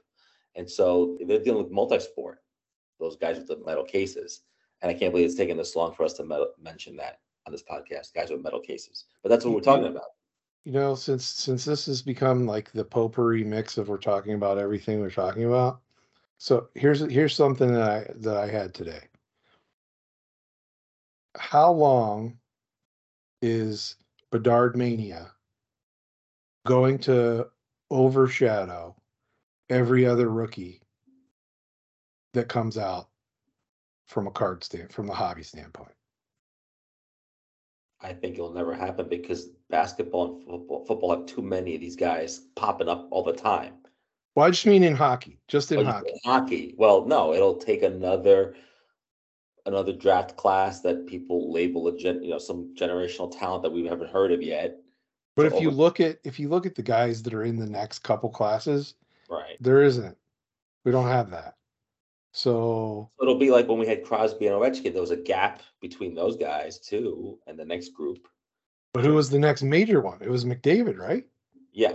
That was 10 years. That's 10 years. There were minor ones in below. Yeah, but there were other speculation. There was other speculation on guys that didn't reach the potential. Yeah, right? I mean, I remember when everybody was losing their shit over Taylor Hall, right? Right. Oh, the Taylor Tyler thing, that was real. The Taylor Tile, yeah, the Taylor Tile was real. Yeah. That was real. That was a real thing.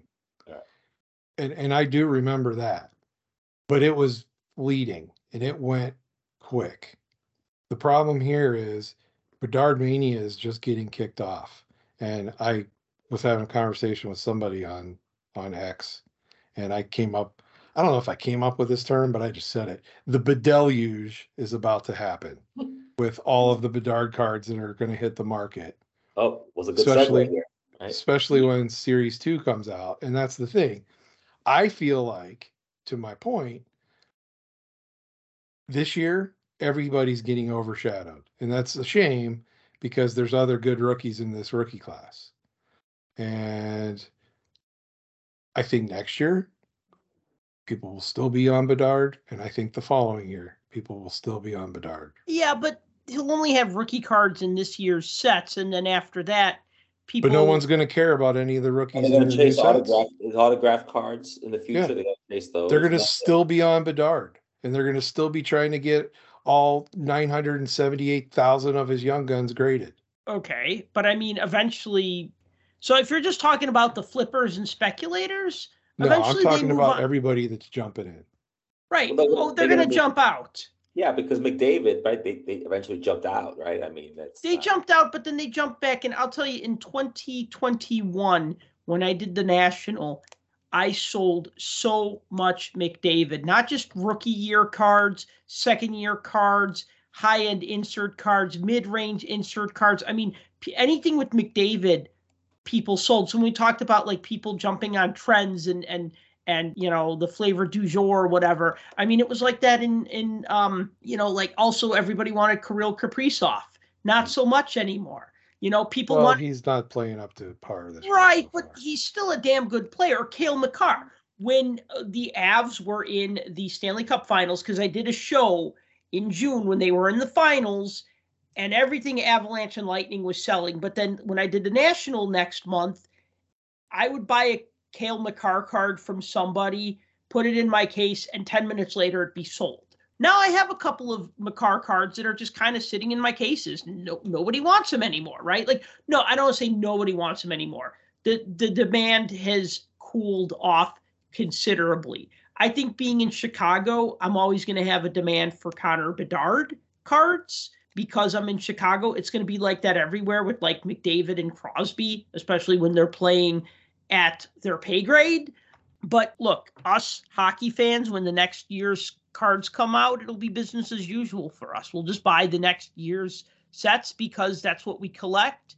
And eventually the people who will lose interest and drop out will lose interest and drop out. Yeah, but the real issue is that, let's say Bedard wins the Rookie of the Year, right? Mm-hmm. And then those people drop out. But that card, if we don't pull it out of a box, will be so out of reach for us.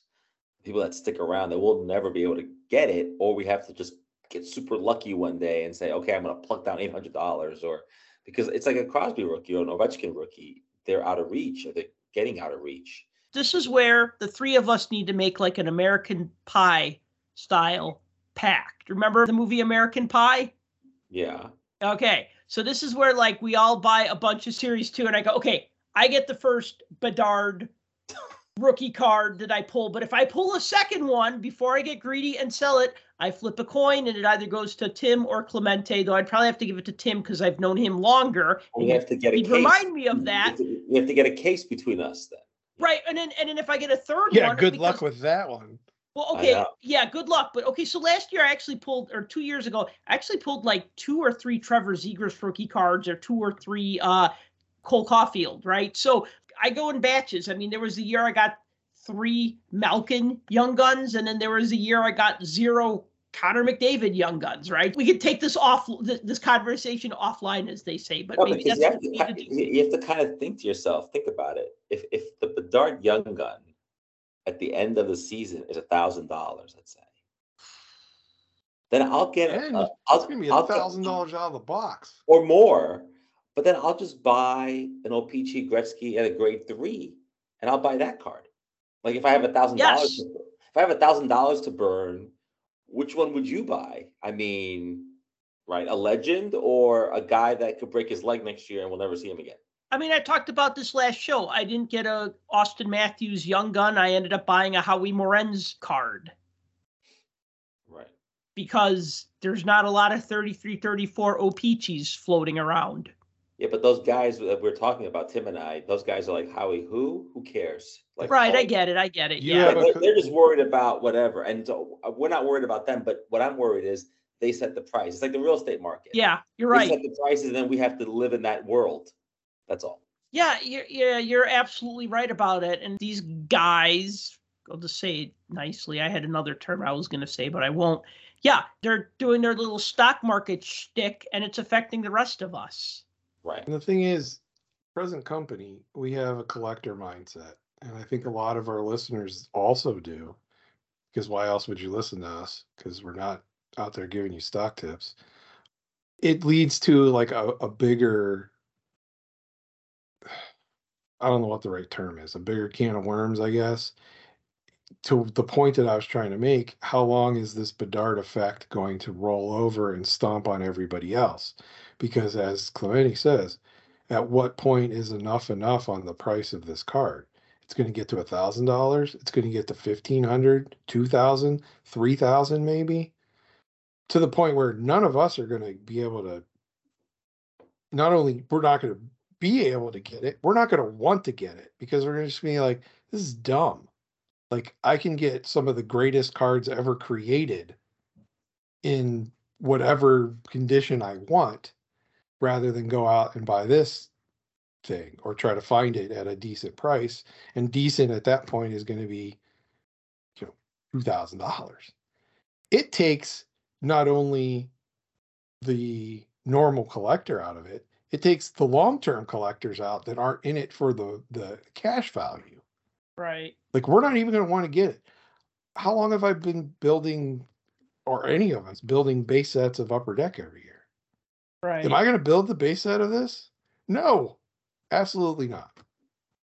Series 2, I'll never finish. Not that I've ever finished any of them up to this point, but, there's a chance. Like, I still feel like I can get the Crosby Young Gun one day. Only one I'm missing from 05. I still think I can get the McDavid Young Gun someday. One of like 4 I'm missing from that set.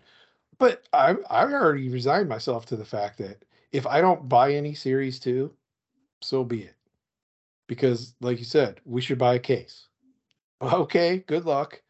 I mean, when you have this past week, one of the big retailers in Canada canceling people's pre-orders because they underpaid, that's telling you something. Underpaid? Absolutely. They want to charge more for a box, right? Is that what it is? Of course, that's exactly what it Well, is. wait a And minute. they'll spin it however they That's want. like prepaid. I mean, you got to. I mean, that's not a legit business. If I Wait, prepay. Boots and Chara. Really? Absolutely. Flutes and Chara did that? Yeah, everybody that pre-ordered at $149 has gotten emails saying, yeah, sorry, we can't give it to you for that because we don't have any allocation available. So it went to first come, first serve, and we don't have any more allocation for your order. When they get allocation, they're going to charge $220 or whatever. Well, exactly. So we're canceling your order. We're refunding your $149, but we're going to give you $50 store credit. And we think that's fair. So now when we do get allocation, which we're already going to get, but we're going to pretend like we're not going to get, now it's going to be double, maybe triple, because that's what it is down here in the States. You can't pre-order Series 2 for less than $300. Also, the one thing we're not talking about is that to meet this demand, they will print the heck out of this. Yep. Thing. Yeah. And so this Bedard card or whatever is going to be, sure, printed compared to the common cards base, but it's. That's why I keep saying there's going to be 900,000 of them.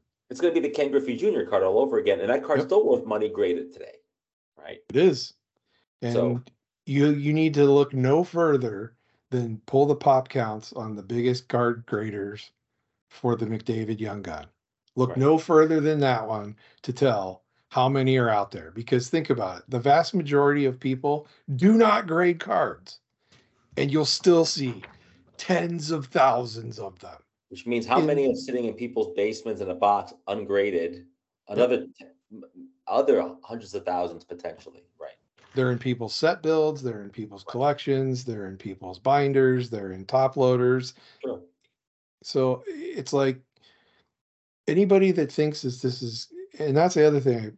Why do we allow so much emphasis to be put on a base rookie card when there's serial numbered ones that have true scarcity that aren't worth even a scratch compared to what these young guns are worth? And that's a whole nother show I think we could talk about. One thing I want to talk about real quick, maybe not real quick. Nothing we do is real quick. Right. So just want to make sure this doesn't end up being a 3-hour podcast. We're going for 4. Yeah, sure. Go for 4. Population count. 2324 Upper Deck Series 1 had an insert called population count that had the card printed on kind of like a clear acetate, so it looked like it was in a graded card slab. But it was revealed that the ones that were called population count 1 or 1 of 1, that there's actually multiple copies of them. And Tim, you wanted to say something about that. As more people have talked and it's gone on and everything else, and Upper Deck came out and basically addressed the issue and basically said, hey, if you pull one of these, we'll buy it back. And we'll give you Series 1 boxes.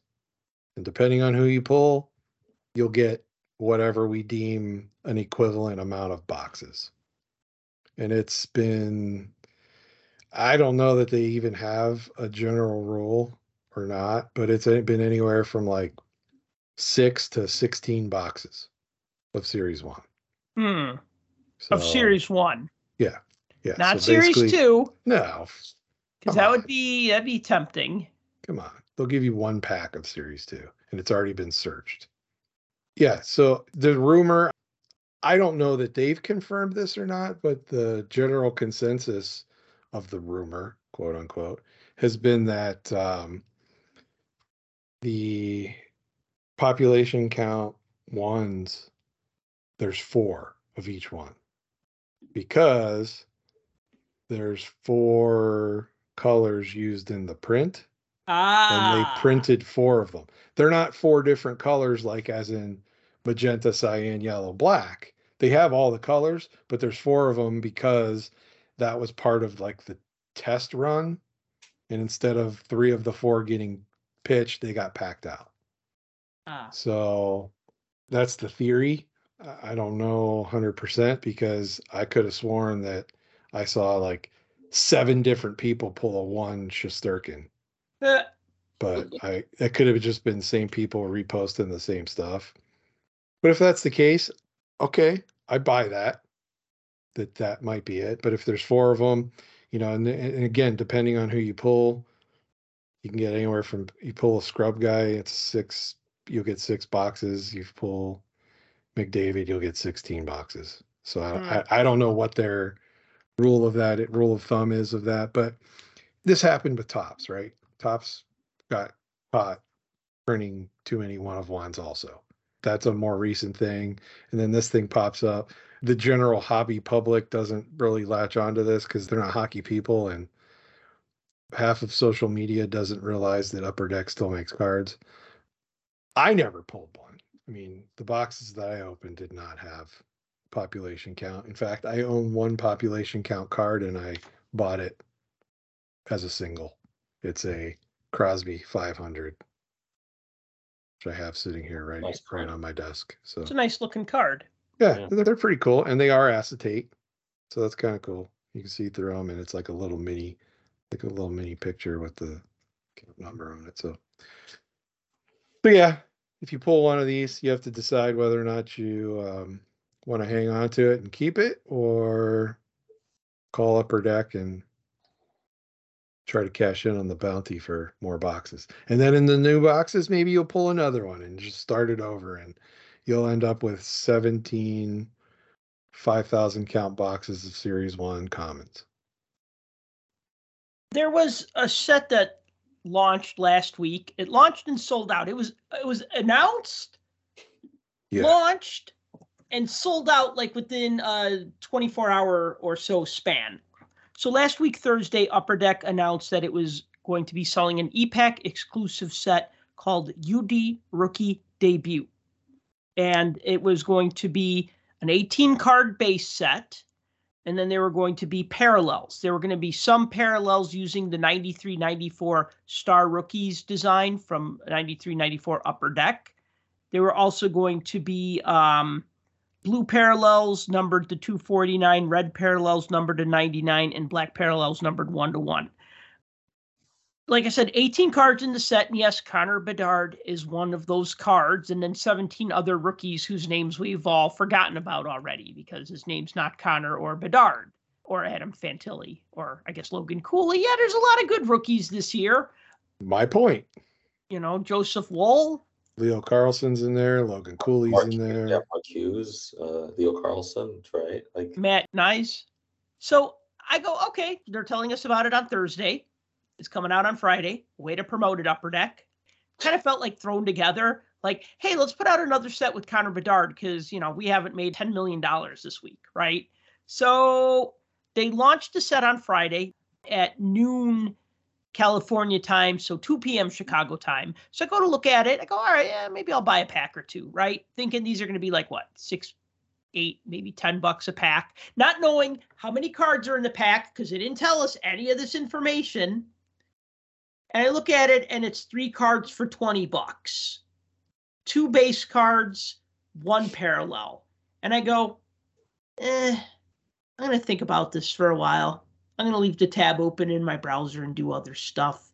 I don't really know if I want to spend, $20 on 3 cards. Now, you might say, but Sal, you've bought game-dated moment cards, and those are $6 a piece. And I go, yes, but you know exactly which card you're getting, and you might also get the parallel, like you might get the normal version and the silver parallel, but this is getting 3 random cards. So then I say, do I want to complete an 18-card set? Well, I would need to buy 9 packs because you only get 2 base cards, and then the third one's a parallel.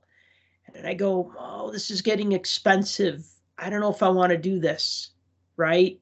Yeah, of course I want the Connor Bedard card, and of course I want the one that looks like a 93, 94 Upper Deck Star Rookies card because nostalgia.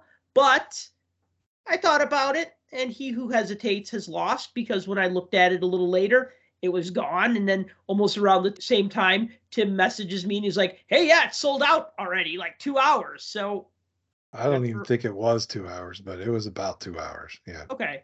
And plus, half the people that tried to get on, it was like the last time around. You couldn't get on. Like EPAC kept giving errors. It wouldn't let you log in. Then when it finally would let you log in, you couldn't go to the store page. It was messed up. So that just tells you that a bajillion people went on there to try to pick these up. And it's shown that many people were on it because just do a nice little search on eBay for 23-24 Upper Deck rookie debut. And you'll see, because even though these aren't physical cards yet, and Upper Deck has said it's going to be like 6 to 8 weeks before these are going to be physical. They will be, but not yet. Once they are, people are already selling them. So basically, you buy these from somebody online, they're going to have to transfer it to your EPAC account. So you have to do like a fake paper trade from EPAC account to EPAC account. So wow, that's a trust fall if I ever heard one. Like, I'll pay you money and then you'll transfer to my EPAC account, right? Like I said, a trust fall. Yeah, but if you buy it on eBay, you have to still conclude the sale. So you'll have to transact the sale, and then at the end of the sale, you'll have to share your EPAC account numbers, and somebody will have to initiate a trade somewhere, and off you go. And so hopefully it finishes. I'm looking on eBay now, and the Bedard cards alone are going for ridiculous. And some Throw of them out some numbers here. Some of them are going for like some of those red parallels, $499, $500. Jesus. The rookie debut base, $179, and then some of them are going for like $1,000, and then there's some autograph ones. One autograph one is going for $7,200. Or there's 25. Offer. So there's 2 autographs in here. 20. That's out of 25. It's going for $7,299. Yeah. Is that the opening bid or is that the bid? That's the opening bid, and no one's bid on it. It looks like or best offer, and it's just sitting there. So there's 2 autos in the whole thing. There's Bedard numbered out of 25, and there's Fantilli numbered out of 50. So obviously they're all gone because they're sold out. So they're all out there. For example, somebody is selling the red on 99 and says you must have EPAC to unredeem, and they're selling it for $1,349. That's almost $1,400 for one card, and this is not even. So you're right. You guys are right about the Young Guns card. If these are going for this much, And Young Guns again, card, when the Young Guns hit, these will cool off. of course, But but just the base card alone is selling for $50 to $70. Just the base card from here. I see the base is $59.99, And or it's pushing up the price of all the other ones too. Sure. Because who wants, okay, I shouldn't say who wants, but by comparison, you got Simon Edvinson from the Red Wings. His numbered out of 99 red card. If that was in any other product, what's it going to be? A few bucks? I mean, they're selling for between $35 and $40. Yeah. That's why I say the Bedard bump is a real thing. It's pushing like the rest of this up. If you try to buy this whole 18 card set, it would be the most expensive 18 cards you ever bought. Together. Absolutely. Well, gee, maybe I should have bought those packs for $20 a piece when I had the chance. And you could have flipped them, then, or kept them, or whatever you wanted, That would cause you to have to log into ePack and actually utilize it for trades. No, but I mean, listen, do I buy and sell cards? Yes, but I'm just kind of numb to this whole thing. For me, this is still very much a hobby. This is something I do for fun. If I have to start camping out on ePack and using bots and doing this and doing that so that I just don't want to do that. I don't want to do that. I don't want this to become Taylor Swift concert tickets, and this is becoming Taylor Swift concert tickets, and I don't want it to be Taylor Swift concert tickets. Well, if it makes you feel any better, you can buy a Kevin Korchinski base card for about $7. I'll pay $7 for that because Korchinski is going to be a stud for the Blackhawks. So let's end on a positive note, shall we? Let's talk about the Black Friday stuff that we bought for ourselves, because I bought myself something nice that was on sale. It was one of those Black Friday sales. Isn't it funny how Black Friday starts like the Wednesday before Thanksgiving and it extends until about December 2nd? It starts the Wednesday before Thanksgiving. Yes, the pre-Black Friday sale begins now. So I just sent you guys a picture of what I bought. I could talk about that in a minute. Did you guys buy anything you want to talk about during Black Friday? I'm not going first. So I'll go, and I'll say this, that I buy from Dave and Adams and other places, and I realize now that I should just wait to buy all my wax on Black Friday because there were some really good deals on wax. The thing is, when you're trying to collect base set or open cards, you want to open them when the rest of the world is doing it, and so nobody wants to wait 6 months or a year to buy their wax. But there were a lot of really good deals because these places have to kind of move inventory. Now, having said that, I didn't buy any wax. I didn't buy anything on sale. I just went on eBay, and I've been coveting the Mario Lemieux box bottom card from his rookie year. Oh, wow. So the problem with that is at the expo, both expos I went to, they were graded. And even in a low grade, we're talking about like over $1,000. And that's too rich for my blood. But I got one on eBay for $325. Wow. Raw. That is a beauty. Yeah. I saw one at the expo and they wanted $500 for it. It was graded. Yeah. I might send this to PSA because I don't grade cards, but I'd like to get it slabbed. And I think to keep it for myself, obviously, I'm not looking to flip it or anything. But no, that would be a good one to get slabbed. And just to give a little backstory for those who did not collect sports cards in the 80s, Topps would print box bottom cards. O-Pee-Chee also did this. And for hockey, it was from 85, 86. This one is Topps, by the way. Yeah. So yeah. Topps and O-Pee-Chee did it from 85, 86 to 90, 91. So the box, it had 36 packs, or if it was an O-Pee-Chee box, it had 48 packs, but whatever. It had 4 cards printed on the bottom. A lot of times those cards would have the wear because the face of the cards were touching the shelf. So, shelf wear when you pull something. So a lot of times there's like scrapes or, the boxes get crushed or whatever. So it's hard to find those box bottom cards in good condition. And actually, true story, the first time I bought football cards, it was because I wanted a box bottom card. It was on an 85 Topps football box. There was Walter Payton was one of the box bottom cards. Joe Montana was also on that 4-card panel. and there were like maybe 20 packs or so in the box. So I took out like 16 of the packs, and I took the 4 packs and I took it up to the counter at Walgreens, and I said to the lady, I'm buying the last 4 packs of these football cards. Can I have the empty box? And she said, oh, sure, hon. And at 10 years old, that's how I fell into a life of crime, by not buying all the packs in the box, just buying 4 of them. But I really wanted that Walter Payton box bottom card. And of course, I cut it out with scissors, so it's terrible. I still have it, though. It fits like a Card Saver 1 because I kind of cut it all janky or whatever. But yeah, so Clemente, a Mario Lemieux box bottom card. Oh, yeah. From his rookie year. Yeah. The rookie year. Yeah, so then I got into like you know how this is. Then you get into I got into a box bottom craze. I was like, wait a minute. What else is there at these boxes? Because the truth is, some of these boxes have different configurations.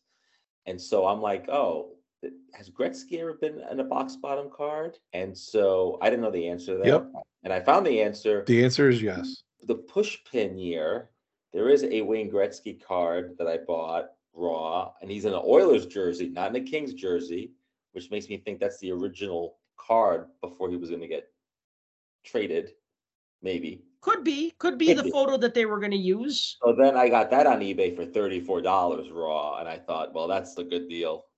And so that hasn't come in the mail yet, but that's what I ordered. That was my gift to myself on Black Friday. So just to reiterate, or just to explain to fans and listeners, what they would do for a while is they'd either do award winners or they would do playoff scoring leaders. You know, when you had 16 teams make the playoffs. So then by the late 80s, they would do the 16 leading scorers. And then I want to say in the early 90s, then it was like stat leaders, because I know Patrick Waugh is on one of the box bottoms. And obviously he wasn't a scoring leader because he didn't score any goalie goals, as we've mentioned. But, you know, he was like a leading goaltender. So, yeah, those are sweet. But I have to wonder that having a rookie like Lemieux on a box bottom was pretty rare, I would think. Well, I mean, because he had such a good rookie season. Yeah. Well, what does the back of the card say? That'll clue you in on why he's on that. Well, it looks like he's got like a year's worth of stats back here. Does it say like rookie scoring leaders? Does it say playoff scoring leaders? No, it doesn't. It just says Mario Lemieux on the back. Like it's like a base card almost. They might have just picked 16 random players. I don't know what the connection is. I know by the late 80s, it was playoff scoring leaders, and then in the early 90s, it was stat leaders. So yeah, no, and the Gretzky card definitely is a scoring leader card for sure. I can't compete with either of you, so mine pales in comparison to that. So go for it then. We said we wanted to end on a high note, so I mean, go next. Now I feel inferior. I'm sad. Oh no! I'm saddened by the fact that Clemente has one of my white whales. But that's okay. I mean, the crazy thing is this card is cheaper than any of those Bedard cards we just talked about. So right, it is, and it's way cooler. Yeah, man, I'm jealous. Anyway, yeah, I didn't go out there and try to clear boxes off shelves in retail stores, nor did I participate in any of the deals for wax on any of the online retailers. Instead, I bought probably around 200 or so singles off ComC. Well, they had their Black Friday sale, right? Well, I mean, they have a sale available for the sellers, right? And certain sellers take advantage of it. Some do, some don't, whatever. But I took advantage of that, picked up a lot of singles off my checklist to the tune of about 200 of them or so. Various years, various brands, but all Penguin cards. So I will be knocking out a chunk of my want list when those decide to arrive. Is that a ritual every Black Friday for you, though, or no? That's generally speaking, it is, but I also do that throughout the year, so it's like nothing really. Right. But they do have sales during Black Friday. A lot of dealers mark down their cards. Right, the dealers do. When I was building Upper Deck Compendium, 2016-17 Compendium, I'd always wait for the Black Friday sales and the spring cleaning sales, because then I'd get the cards at like 27 cents each. And then even like the $10 cards would be like $8 or $7. So, I mean, I did buy one card on ComC for their Black Friday sale. It was a card that I needed. It was Connor Bedard. Okay, I'll admit it. But I didn't have it, so I technically did need it. but you'll be happy to know that almost none of my purchases, and I can send you the screenshots, the vast majority of what I picked up, unless it was something extremely weird that I just was like, screw it, I need it. You will find none of my choices to be over $1. So also, were they not from this century? Were they from the 20th century?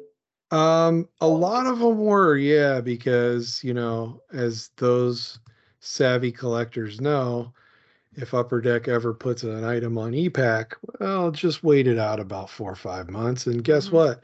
You'll have all the cards you wanted that cost $20 a pack for 28 cents. But those rookie debuts will not be that cheap, though. They'll be cheap, but not that cheap. Kevin Korchinski might. He might be $5 or $4. He's already $5. He might be $2. Okay, he might be $2. Because everyone wants to beat the price. It's like the race to the bottom. Yeah, and that's exactly it. Because, like, for instance, I'll throw this one out. For instance, 21-22 Allure, right? Allure has all of the color variants. So, Black Rainbow, like the Sunrise ones. When those first came out, the Sunrise ones were like $3 or $4 a piece. I got the Gensel, the Crosby, and the Jari for a grand total of $1.28. Nice. So there you go. No, and also ComC was doing some sort of a sale where, like, for like every 100 you spent, they'd give you $5 credit. They'd give you a free shipping credit. So, I mean, there were like a lot of incentives to buy on ComC. I honestly just forgot about it on Black Friday because I was too busy watching hockey and just like doing other stuff. The sale might have extended to like Monday and I just forgot. I usually am on top of it, but this time I just wasn't. Nice thing is I have my laptop. So as we were sitting there watching various things on TV, I sat there with my laptop and I have my split screen with my lists on this side and ComC on this side. And then I'm like, okay, I'm going to pull up my list of Parkhurst. And so my list of Parkhurst cards, it's all the Penguin cards ever made by Parkhurst, regardless of who owned Parkhurst at the time. They're just all on the list. And I'll pull that list up and I'll pull up all the Penguin cards and I'll sort them by Parkhurst and I'll just go through and see if there's any I need and what the deal is on them. And I'll just pick them up as I'm doing other things, watching TV or whatever. So yeah, so I ended up with about 200 or so off my list. So it's pretty good. I'm happy with that. I didn't waste money on wax that I don't want or stuff that I don't need. It's all things that are good. Plus I got all my Christmas shopping done for everybody else. That's great. Like you said, collect what you like.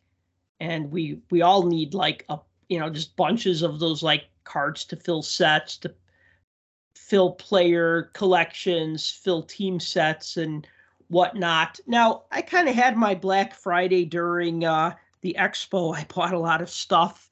And then at the Chicago Sports Spectacular, like I said, I bought myself a couple of cards that I wanted, including that Nathan McKinnon card I got from that tight-fisted cheapo who wouldn't let it go for any less until I threw in a Jake Gensel canvas young gun, and then he finally cracked and relented. Oh, wait, we're talking about you, Tim. If I recall, that was a handsome guy, too. You're talking about McKinnon, right? He's all right. Sure. Got the hockey hair. But you know what? I saw one of those Black Friday deals pop up that was too good to pass up. And I thought about this because I try not to make impulse buys, especially for the kinds of things that I don't normally buy. But Upper Deck Authenticated, which is their line of autographed merchandise and memorabilia, and we've seen those like Upper Deck, those monumental boxes. Yep. Oh, at the expo, they had hockey-only monumental boxes, and Clemente and I were both like, yeah, hockey-only.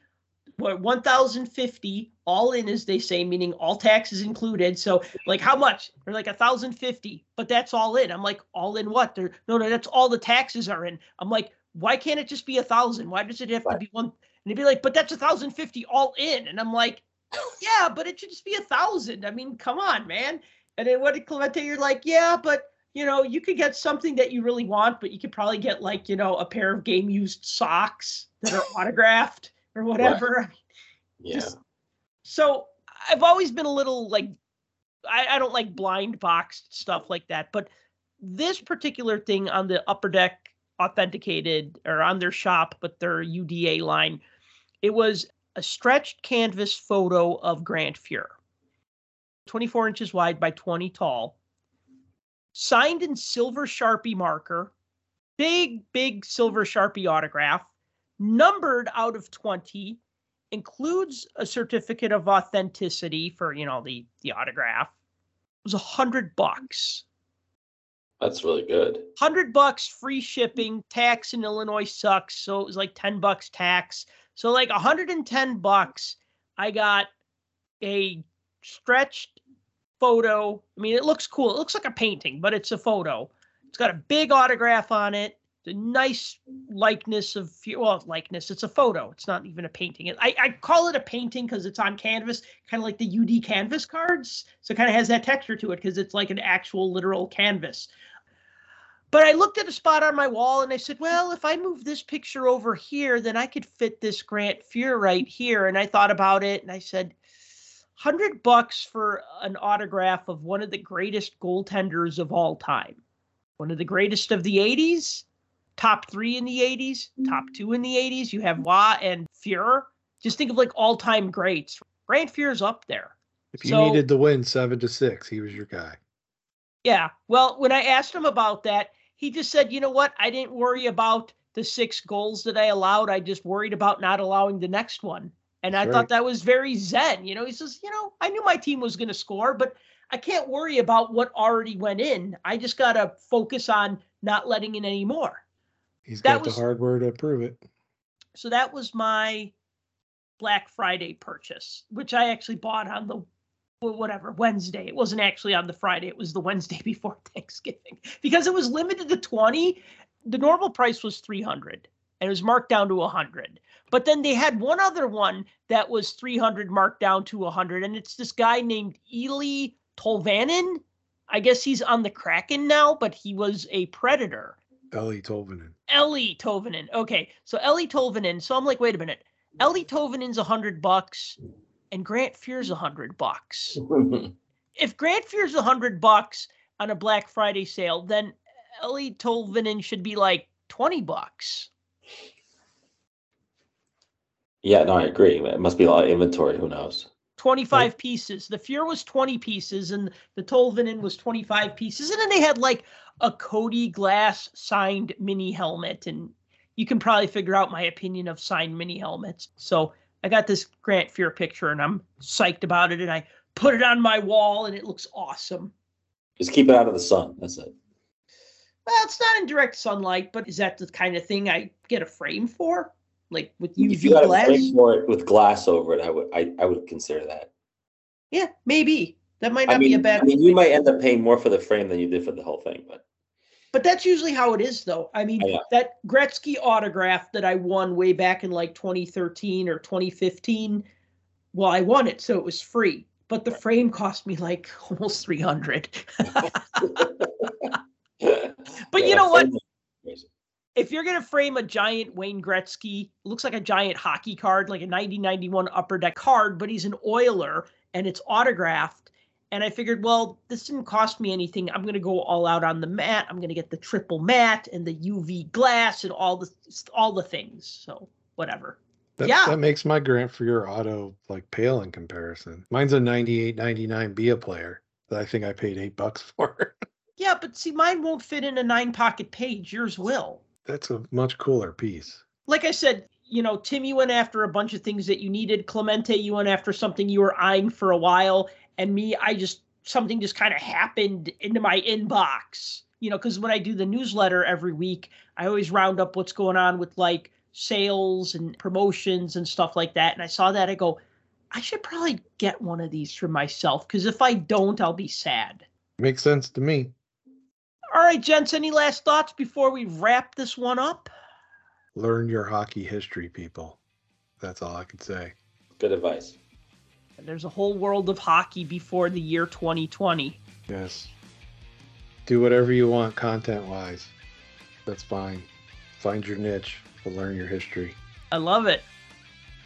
All right. Well, thank you for listening to the Puck Junk Hockey Podcast. As always, if you've enjoyed the show, please be sure to like and subscribe. Please subscribe to the Puck Junk email newsletter at puckjunk.com/newsletter. And until next time, collect what you like. For more hockey goodness, follow us on Twitter at PuckJunk.